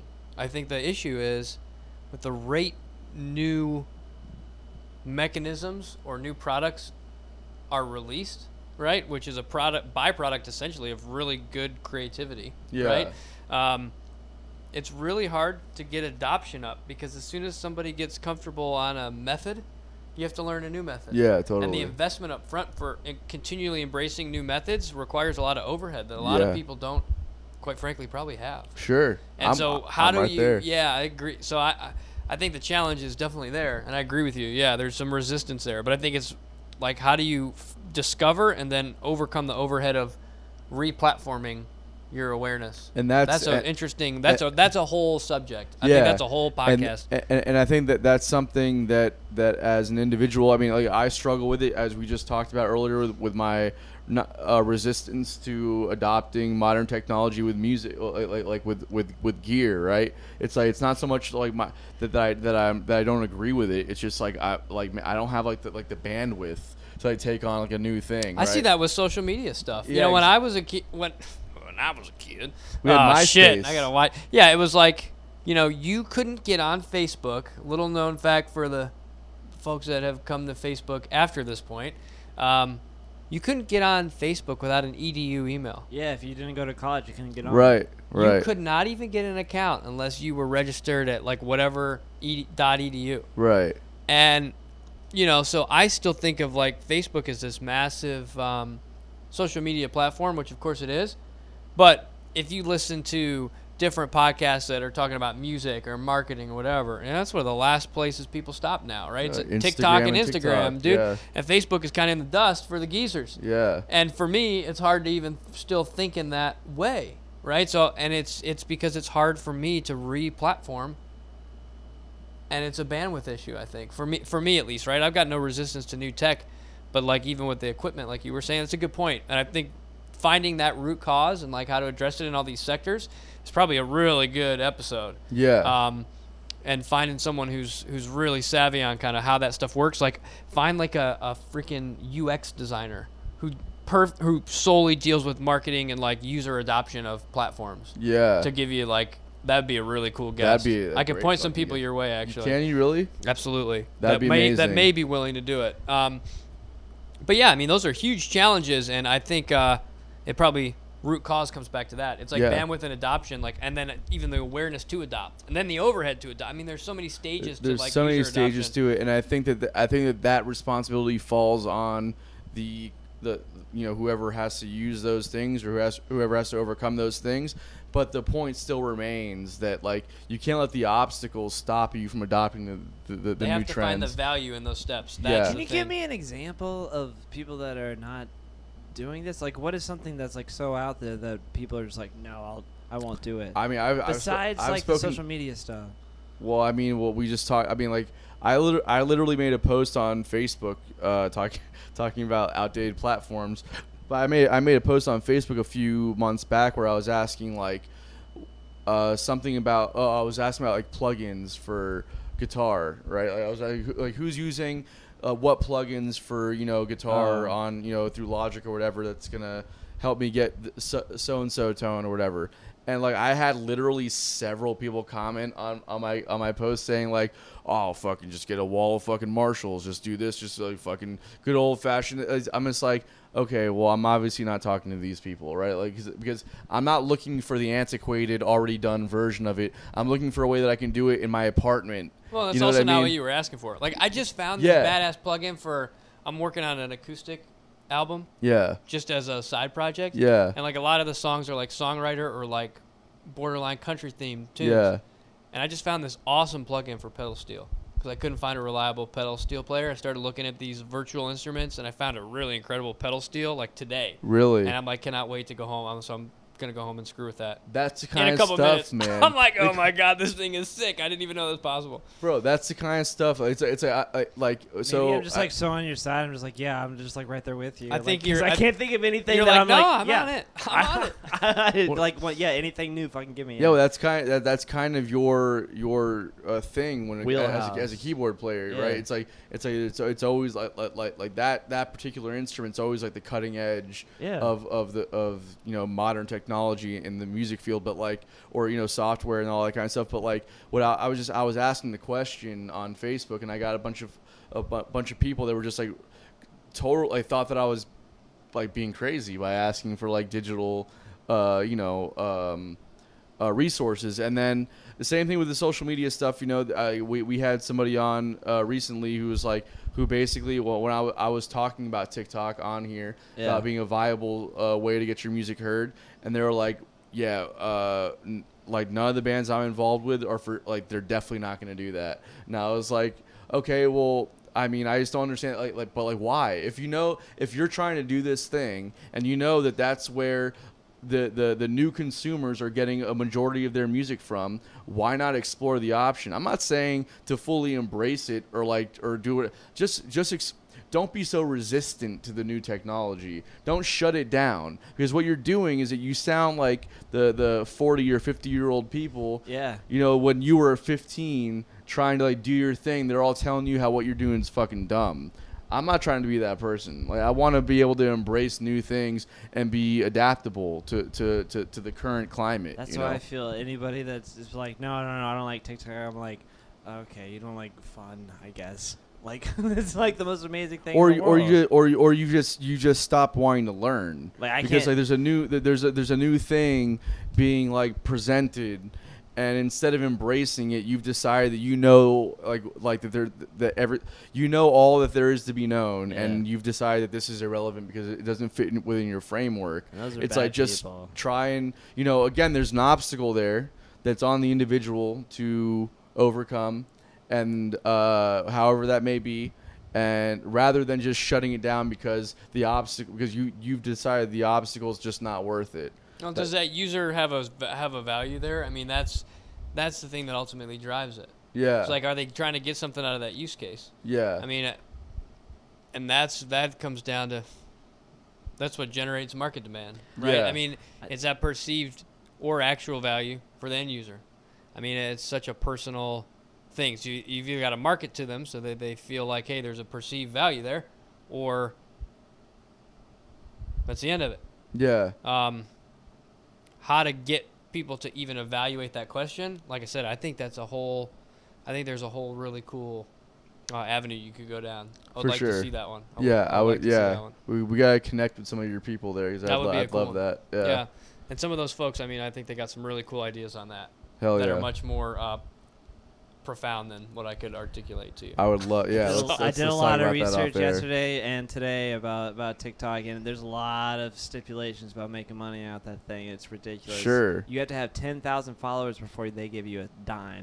The same thing with YouTube with 1,000 followers and ridiculous. 4,000 hours watched. How many? 1,000 subscribers. So times Hold that on. by 10. No, but YouTube. But the problem, the struggle with YouTube is that YouTube is a much less interactive platform, right, or proactive platform. So users are not actively engaging with things like they would on TikTok or Yeah. Instagram, right? I So think it's great. So 1,000 subscribers on YouTube could be the equivalent of 10,000 followers on TikTok or Instagram, true. right? But then also you need 4,000 hours watched. So you can have 1,000 subscribers, but you only have. You need to have 100,000 views on TikTok as well. Okay, that's much easier to do though on TikTok than it is on YouTube. Yeah, I guess everybody would have to watch it 100 times then, right? Which is super easy. If you think about Yeah, I got it right. I've got a couple videos on TikTok that have done like well over 1,000 views, No right? kidding, really? But like I don't have that many followers on there. But it's just like, Yeah. but that's how that's how easy it is to get the views on TikTok. So it's a much easier platform to monetize than YouTube is, because That's it's so a much more fat. proactive platform. All right, this is my last one. Okay. You got to come up with yours. I already got it. You already got it? Yeah. All right. This one is just funny. I don't trust anyone who is marginally good at ping pong and has practiced to do so. Ooh. Fucking what are you doing? Like this? Not a fan of the table tennis. No, by any means. It's an I'm Olympic just- sport. That's fine. That it is an Olympic sport, but also so is like, walking is an Olympic sport. It's not. Yes, it is. Walking. Do you want to fight me? Or you want to bet on this? Yes, I think it's a 5K walk. You're not allowed to raise your knees at all, and you have to stay like that. And it is the best thing to fall asleep to. Watch Olympic walking, and it is 100% a sport, and I it didn't is know that. the most awkward sport to watch. But anyways, going back to ping pong, yeah, just no, like don't be good. Don't be good at ping pong. I think it's a cool sport. No, I'm into it. it's not, and that's how you No know bueno, it's huh? not, because he thinks it's a cool sport. Oh, jeez. Because he Oh, knows nothing jeez. about sports. Well, that's why it's an unpopular opinion. It's Yeah. very unpopular opinion, but yeah, if you're really good at ping pong and you practice to be good at ping pong, I don't trust you. All right. I just love the way that whole thing is teed up. Yeah, That's I freaking just awesome. don't. I don't fucking trust you. I don't know what your motive is, and I don't want to be around you alone at all. Jeez. Okay. Jeez. I'm not a big fan of steak. Steak, what? Ooh. Just steak. No, well, there's like 100 different cuts. What All are of you talking them. about? All Not- of them? Just not a in big- general. just Just in in general. the experience Wow. of steak. Yeah, it doesn't do it for me. Like Wow, I mean, alright. it's not that I dislike Better it. question. What's better than steak then? Oh, basically everything. I'll take a good burger over a steak any day. That of is the week. steak. Yeah, it's He's it's saying the ground experience beef. of steak. Like there's steak and there's ground beef, right? They're and that's different hard for me things. because I just freaking love a steak. No, yeah, steak's the best. I don't dislike steak. I will eat it if it's Like- presented like to me. skirt That's a great steak. one. Skirt This is a steak good one. This is a or good or one. filet mignon, whatever it is. I can appreciate it. I will eat it if it's in front of me. Wow. But like people like go out of their way for a good steak dinner. I am not that guy. I will For do it. You sure. shouldn't go I will out do of your it. way for a good steak dinner. You can just make a good one at home. Yeah. Like, yeah, Yep. without a fucking doubt. Just My like Gordon, uncle Gordon Ramsay, you can only have to have I love a grill. you, Henry. My uncle used to fucking nuke those things, put them right in the fucking Oh microwave. Oh no, I don't You know can't about do that. that. That's like. Well, no wonder that's you that don't like Cuban steak. shit, bro. I don't like Jesus. people that. No, but I've gone to steakhouses. And I've gone to steakhouses and I've done the thing. It's very good. Don't get me wrong, but like. No, you need to have a slow cooked charcoal fucking steak. Chelsea's very into steaks. She Yeah. loves steaks. Yeah. So whenever we have like an anniversary, or whatever it might be, like we go to like a steakhouse or do something like that. Yeah. And it's one of those things where like I enjoy it, right? How'd you feel but about- like I don't like. If it wasn't for her wanting to do that, I would for sure not go to a steakhouse. How does she I Understood. just feel? don't care. Understood. You know How what I does mean? she feel about potatoes? She's Irish. Connolly, that's very close Yeah. to Bagley. Yeah, it's a little bit Irish. I love think. potatoes too, Steak though. and potatoes. I'm a That's big it, bud. I'm a big potatoes Oh, guy. my favorite also. is like a big bone-in pork chop. That's Yeah. like my number pork one. chop, bro. That's, I'm I Cuban. love steak, but I'm telling you, if you give me the best steak on earth versus like a bone-in fucking center cut pork chop, gone, dude. Pork chop all day. Can I tell you right now that yeah. I'm Cuban and we grew up eating fucking pork chops, bro. I fucking hate pork chops. Oh man, I I love it. Oh, I love- cannot stand it. I love it. love pork. I love love it, shredded dude. pork. You give me a pork chop, I'm like, you've ruined this pork. Oh no, Like, it's I love our- it, man. I can't stand it. Really? Yeah, that's like my number one. Like if I go to a place Yeah. Like barbecue. and it's also like No. a straight up pork chop. Here's the thing, I think it's one of the most often overlooked items on a menu. So if I go to like a fine dining restaurant, especially someplace that's supposed to be like a nice place, I order their pork chop and I completely judge them by the that's shitty, but I completely judge them by the pork chop. Like how do But- they do? Because if you deliver on a pork chop, you got it down You like them thin or thick? thick. Like I'm Thick. talking, they're like thicker than a ribeye. Oh no I'm shit. talking like bone-in big pork chops. It's like the cooked Lunchables medium. of steak, I- man. I don't like pork chops. I love I've it, never dude. I've never had a pork chop that thick before. Honestly, Seriously, the one oh man, we used to gotta- get them we gotta like cook dinner. we used to get like thinner pork chops. I know what when you're was talking a about. kid. I know what you're talking about, yeah. Not into that at all. It just tastes like you're saying. It tastes like kind of like cheap, like overly seasoned chewy. steak. That's what I'm saying. You gotta look for Yeah. a thick bone-in. Yeah. It'll drive you wild. I haven't. Then I love then, it. then I don't know. I've never had that before. Yeah, but So- what the steak, the but- original statement was I don't Not like. that I'm into not, steak. I'm not a big fan of steak. you're not a big fan of steak. I mean, I'll eat it. Yeah. But like people, obviously, people love steak. it's my favorite. I just like it. I don't get that at all. I don't really like steak tacos though. Yeah, I don't do steak Anyways. tacos. Got one? All right, here's mine. All right. I was thinking about it while you guys were talking it through. Yeah.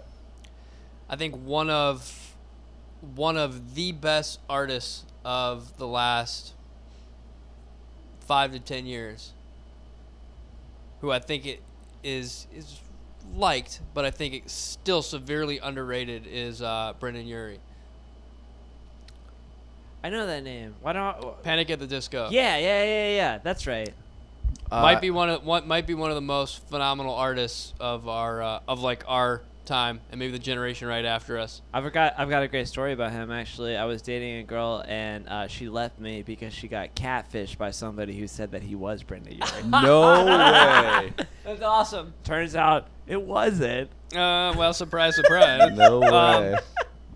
Yeah, I think he's out of control. Awesome. I think the writing, the band is sick. I never really listened to them very much, and I got exposed to them, and I just said, "Oh my God, who's writing these melodies and these hooks, and who's got like this concept of production?" And his vocal range is insane. And He's a good singer, yeah. yeah, and I'm like, wow. Did It's he not do- even my number one kind of flavor of music, but I just feel like it's kind of like undeniably It's very hip. poppy. You'll Yeah, it's you'll like have to undeniable. you'll have to It's send me like some stuff because I've never listened to any. What? I've heard like maybe 2 or 3 Panic at the Yeah, I was Disco gonna ask, songs. like, did he do anything after Panic at the Disco? I mean, he's still doing that group. Yeah.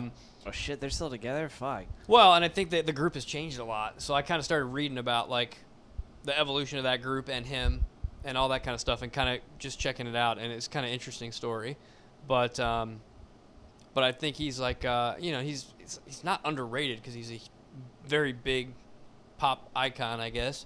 But I just think, whoa, what's going on there musically is pretty intense. Well, that's- Even if it's not my specific favorite genre, I just recognize it's kind of like Like now, they- I love funk and that kind of stuff, right? So, like, Bruno Mars is even more easily undeniable to me as like just an amazing pop icon. And yeah, Justin he Timberlake definitely gets too. but those guys both get the credit. But they get the deserve. credit. Brendan Yeah. Urie, I mean, he gets some credit. He's done some cool things and got like some big follow-up opportunities. Like he ended up doing the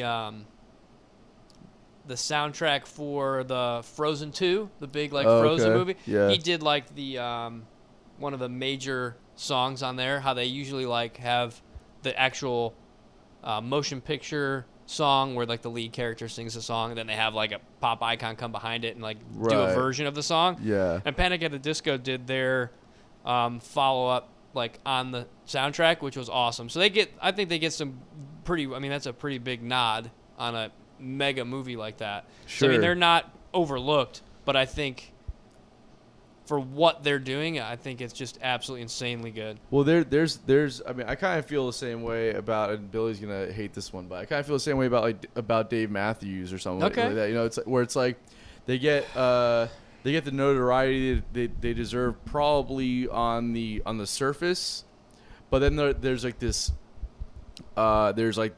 this level underneath that where people are like, "Fuck Dave Matthews," like The layer of snobbery in there. yeah, like Well, yeah, what's but that's it- because there's some band out there from Vermont that bro. just slams it. But I know what you're saying. Who though? Well, I think in the retrospect of all, yeah, The band from Vermont. the band from Vermont. You're kidding, boys. right? Musician, everybody, and a guitarist. Is that, It's the Fish. Yeah. oh, Fish. That's what I That thought you were fishy talking about. band. Yeah. I think when you stack, mean, stack bro, all you these different can't- bands up, they're he's not got really a softer comparable. side. No, I exactly. You know That's what what I'm I saying. mean? You get this layering of like different elements that people cling to. Yeah. That you got to recognize like the different pieces of it that resonate with other folks. Like we were talking earlier about different music people like. I hear you. I think that band is incredible. Look at the band behind the guy too. Yeah, Carter Right? Beauford on drums. Yeah, come I mean, on, man. It's like You know their names too. I mean, Carter Beauford. I would say you're gonna have a hard time denying him. That's pretty much he's a it. fucking. I mean, he's a legend, man. Yeah, like, the he's, band, Dave plays Matthews like band's awful. Victor Wooten. I mean, just listen to him So- play. Period. Yeah. Yeah, I mean, like he's done all kinds of stuff, man. But it's like when I hear the level, because like also they've kind of aligned them. They're like jam band adjacent, right? But like they're not really a jam band. They have like these moments, but they've somehow gotten like categorized into that same thing. But like they're because they were an organic growth band, right, right? They grew on their own legs. right. I mean, I don't know. I think it is a jam band. It's just a different flavor. The kind of jam band that, Widespread Panic might be, or that Fish is another kind of jam band, and they are a different kind of jam They're a band. different kind of it's jam okay band. just to be different. It's okay just to be different. I But mean, I just think that. but they're pretty huge. I don't know. They No, may no, no. they may be a net grosser. What's their net gross on? They're against one of the somebody high. like I'll say I don't they're, know. They're like one of the top 10 highest grossing live bands. I'll say they in get the their world. due. They get But their due. They do, but like there's also this irrational hatred for them also that I don't really see coming. Well, that's from, driven by Nothing against success. Dave Matthews at all. I just hate his music. No, I'm not saying that. I'm not talking about him as a person. Oh, I'm talking about okay, the music. Okay. Yeah, What I'm his saying, music, like though. That's like there's- understandable, right? Why everyone hates it. No, it's because it's really it's quite prolific Bad. songwriting actually, No. and like there's really I mean there's so much stuff going on there. I don't know. I don't not like Too his- much stuff you I may don't not say. like his music. Well, there's like it's like when you look at people that there's like this culture in Fish, right? And like people love Fish. People don't always love Fish, but it's like it's agreed that like Fish is like one of the top jam Well, they bands get shit in the on all the world. time too. Let's not kid ourselves. I mean, But I've just noticed a certain level of hate. Like there's like a passionate hatred towards okay. Dave Matthews that I think exists that I haven't seen necessarily with like with the Dead community or like the Fish community or the Widespread community. Like there's like this thing that happens where you say Dave Matthews, like, oh, well you're a fucking idiot if you like them. Yeah. It's like I don't know, man. Like it's some pretty top-notch songwriting actually, and that's just been my experience. Maybe I'm wrong, but just But to everybody's wrong sometimes. just to kind of add on to what you're talking about. He's lost it. Just to add on to what you're saying about musicians that get their due, but also don't quite get their due. You know what I yeah, mean? that falls into the same bucket. Yeah, Absolutely. Yeah. But I yeah, don't think. Yeah, you're right. Nobody feels sorry for Dave Matthews. yeah, nobody feels sorry. No, nobody should feel sorry for Dave I Matthews. don't think Dave Matthews feels sorry Except for for Dave his Matthews. reflection. I Doesn't. think he's quite alright with the way things have The turned out. dude's chilling, okay? Like people love his music and he can do whatever he wants. That's like the dream. But it's just like I'm just saying that people that I've just noticed that there's a certain kind of like disdain that comes with his name that doesn't necessarily happen with other jam bands like Well, that's that. because his name is Yeah. Anyways. Dave Matthews. Yeah, we got it. Not Okay. Dave Matthew. It's yeah. Dave Matthews' band. Yeah, we got it, bro. We got it. All right, well, Ben, thanks so much for being on the show Yeah. again, man. This Hey. has been Number a lot of fun. 50. Number 50, Big 5-0. Bro. Big 5-0. And- Pleasure. Not Be only here. is it number 50, but it was our first returning guest. So Hey, it's like you. Yeah, That's man. a pretty good run. And Yeah. hey, thank you again for having me. Absolutely. And go check. I'd be remiss if I didn't say go check out everything that Side Hustle's doing. Great guys doing good stuff. Make sure you Thank check you. out everything that Widgeon's doing too, because Yeah. that single is dope, and I can't wait. I can't wait to hear Thanks, the man. rest Yeah, of we'll the get rest of it. more to be more coming soon. Yeah. Right. So TBD on this release, but it's coming soon. Hell yeah. So yeah, thank you. Hell yeah, man. We're excited. I'll catch you later. Adios, amigos. See you later. Adios.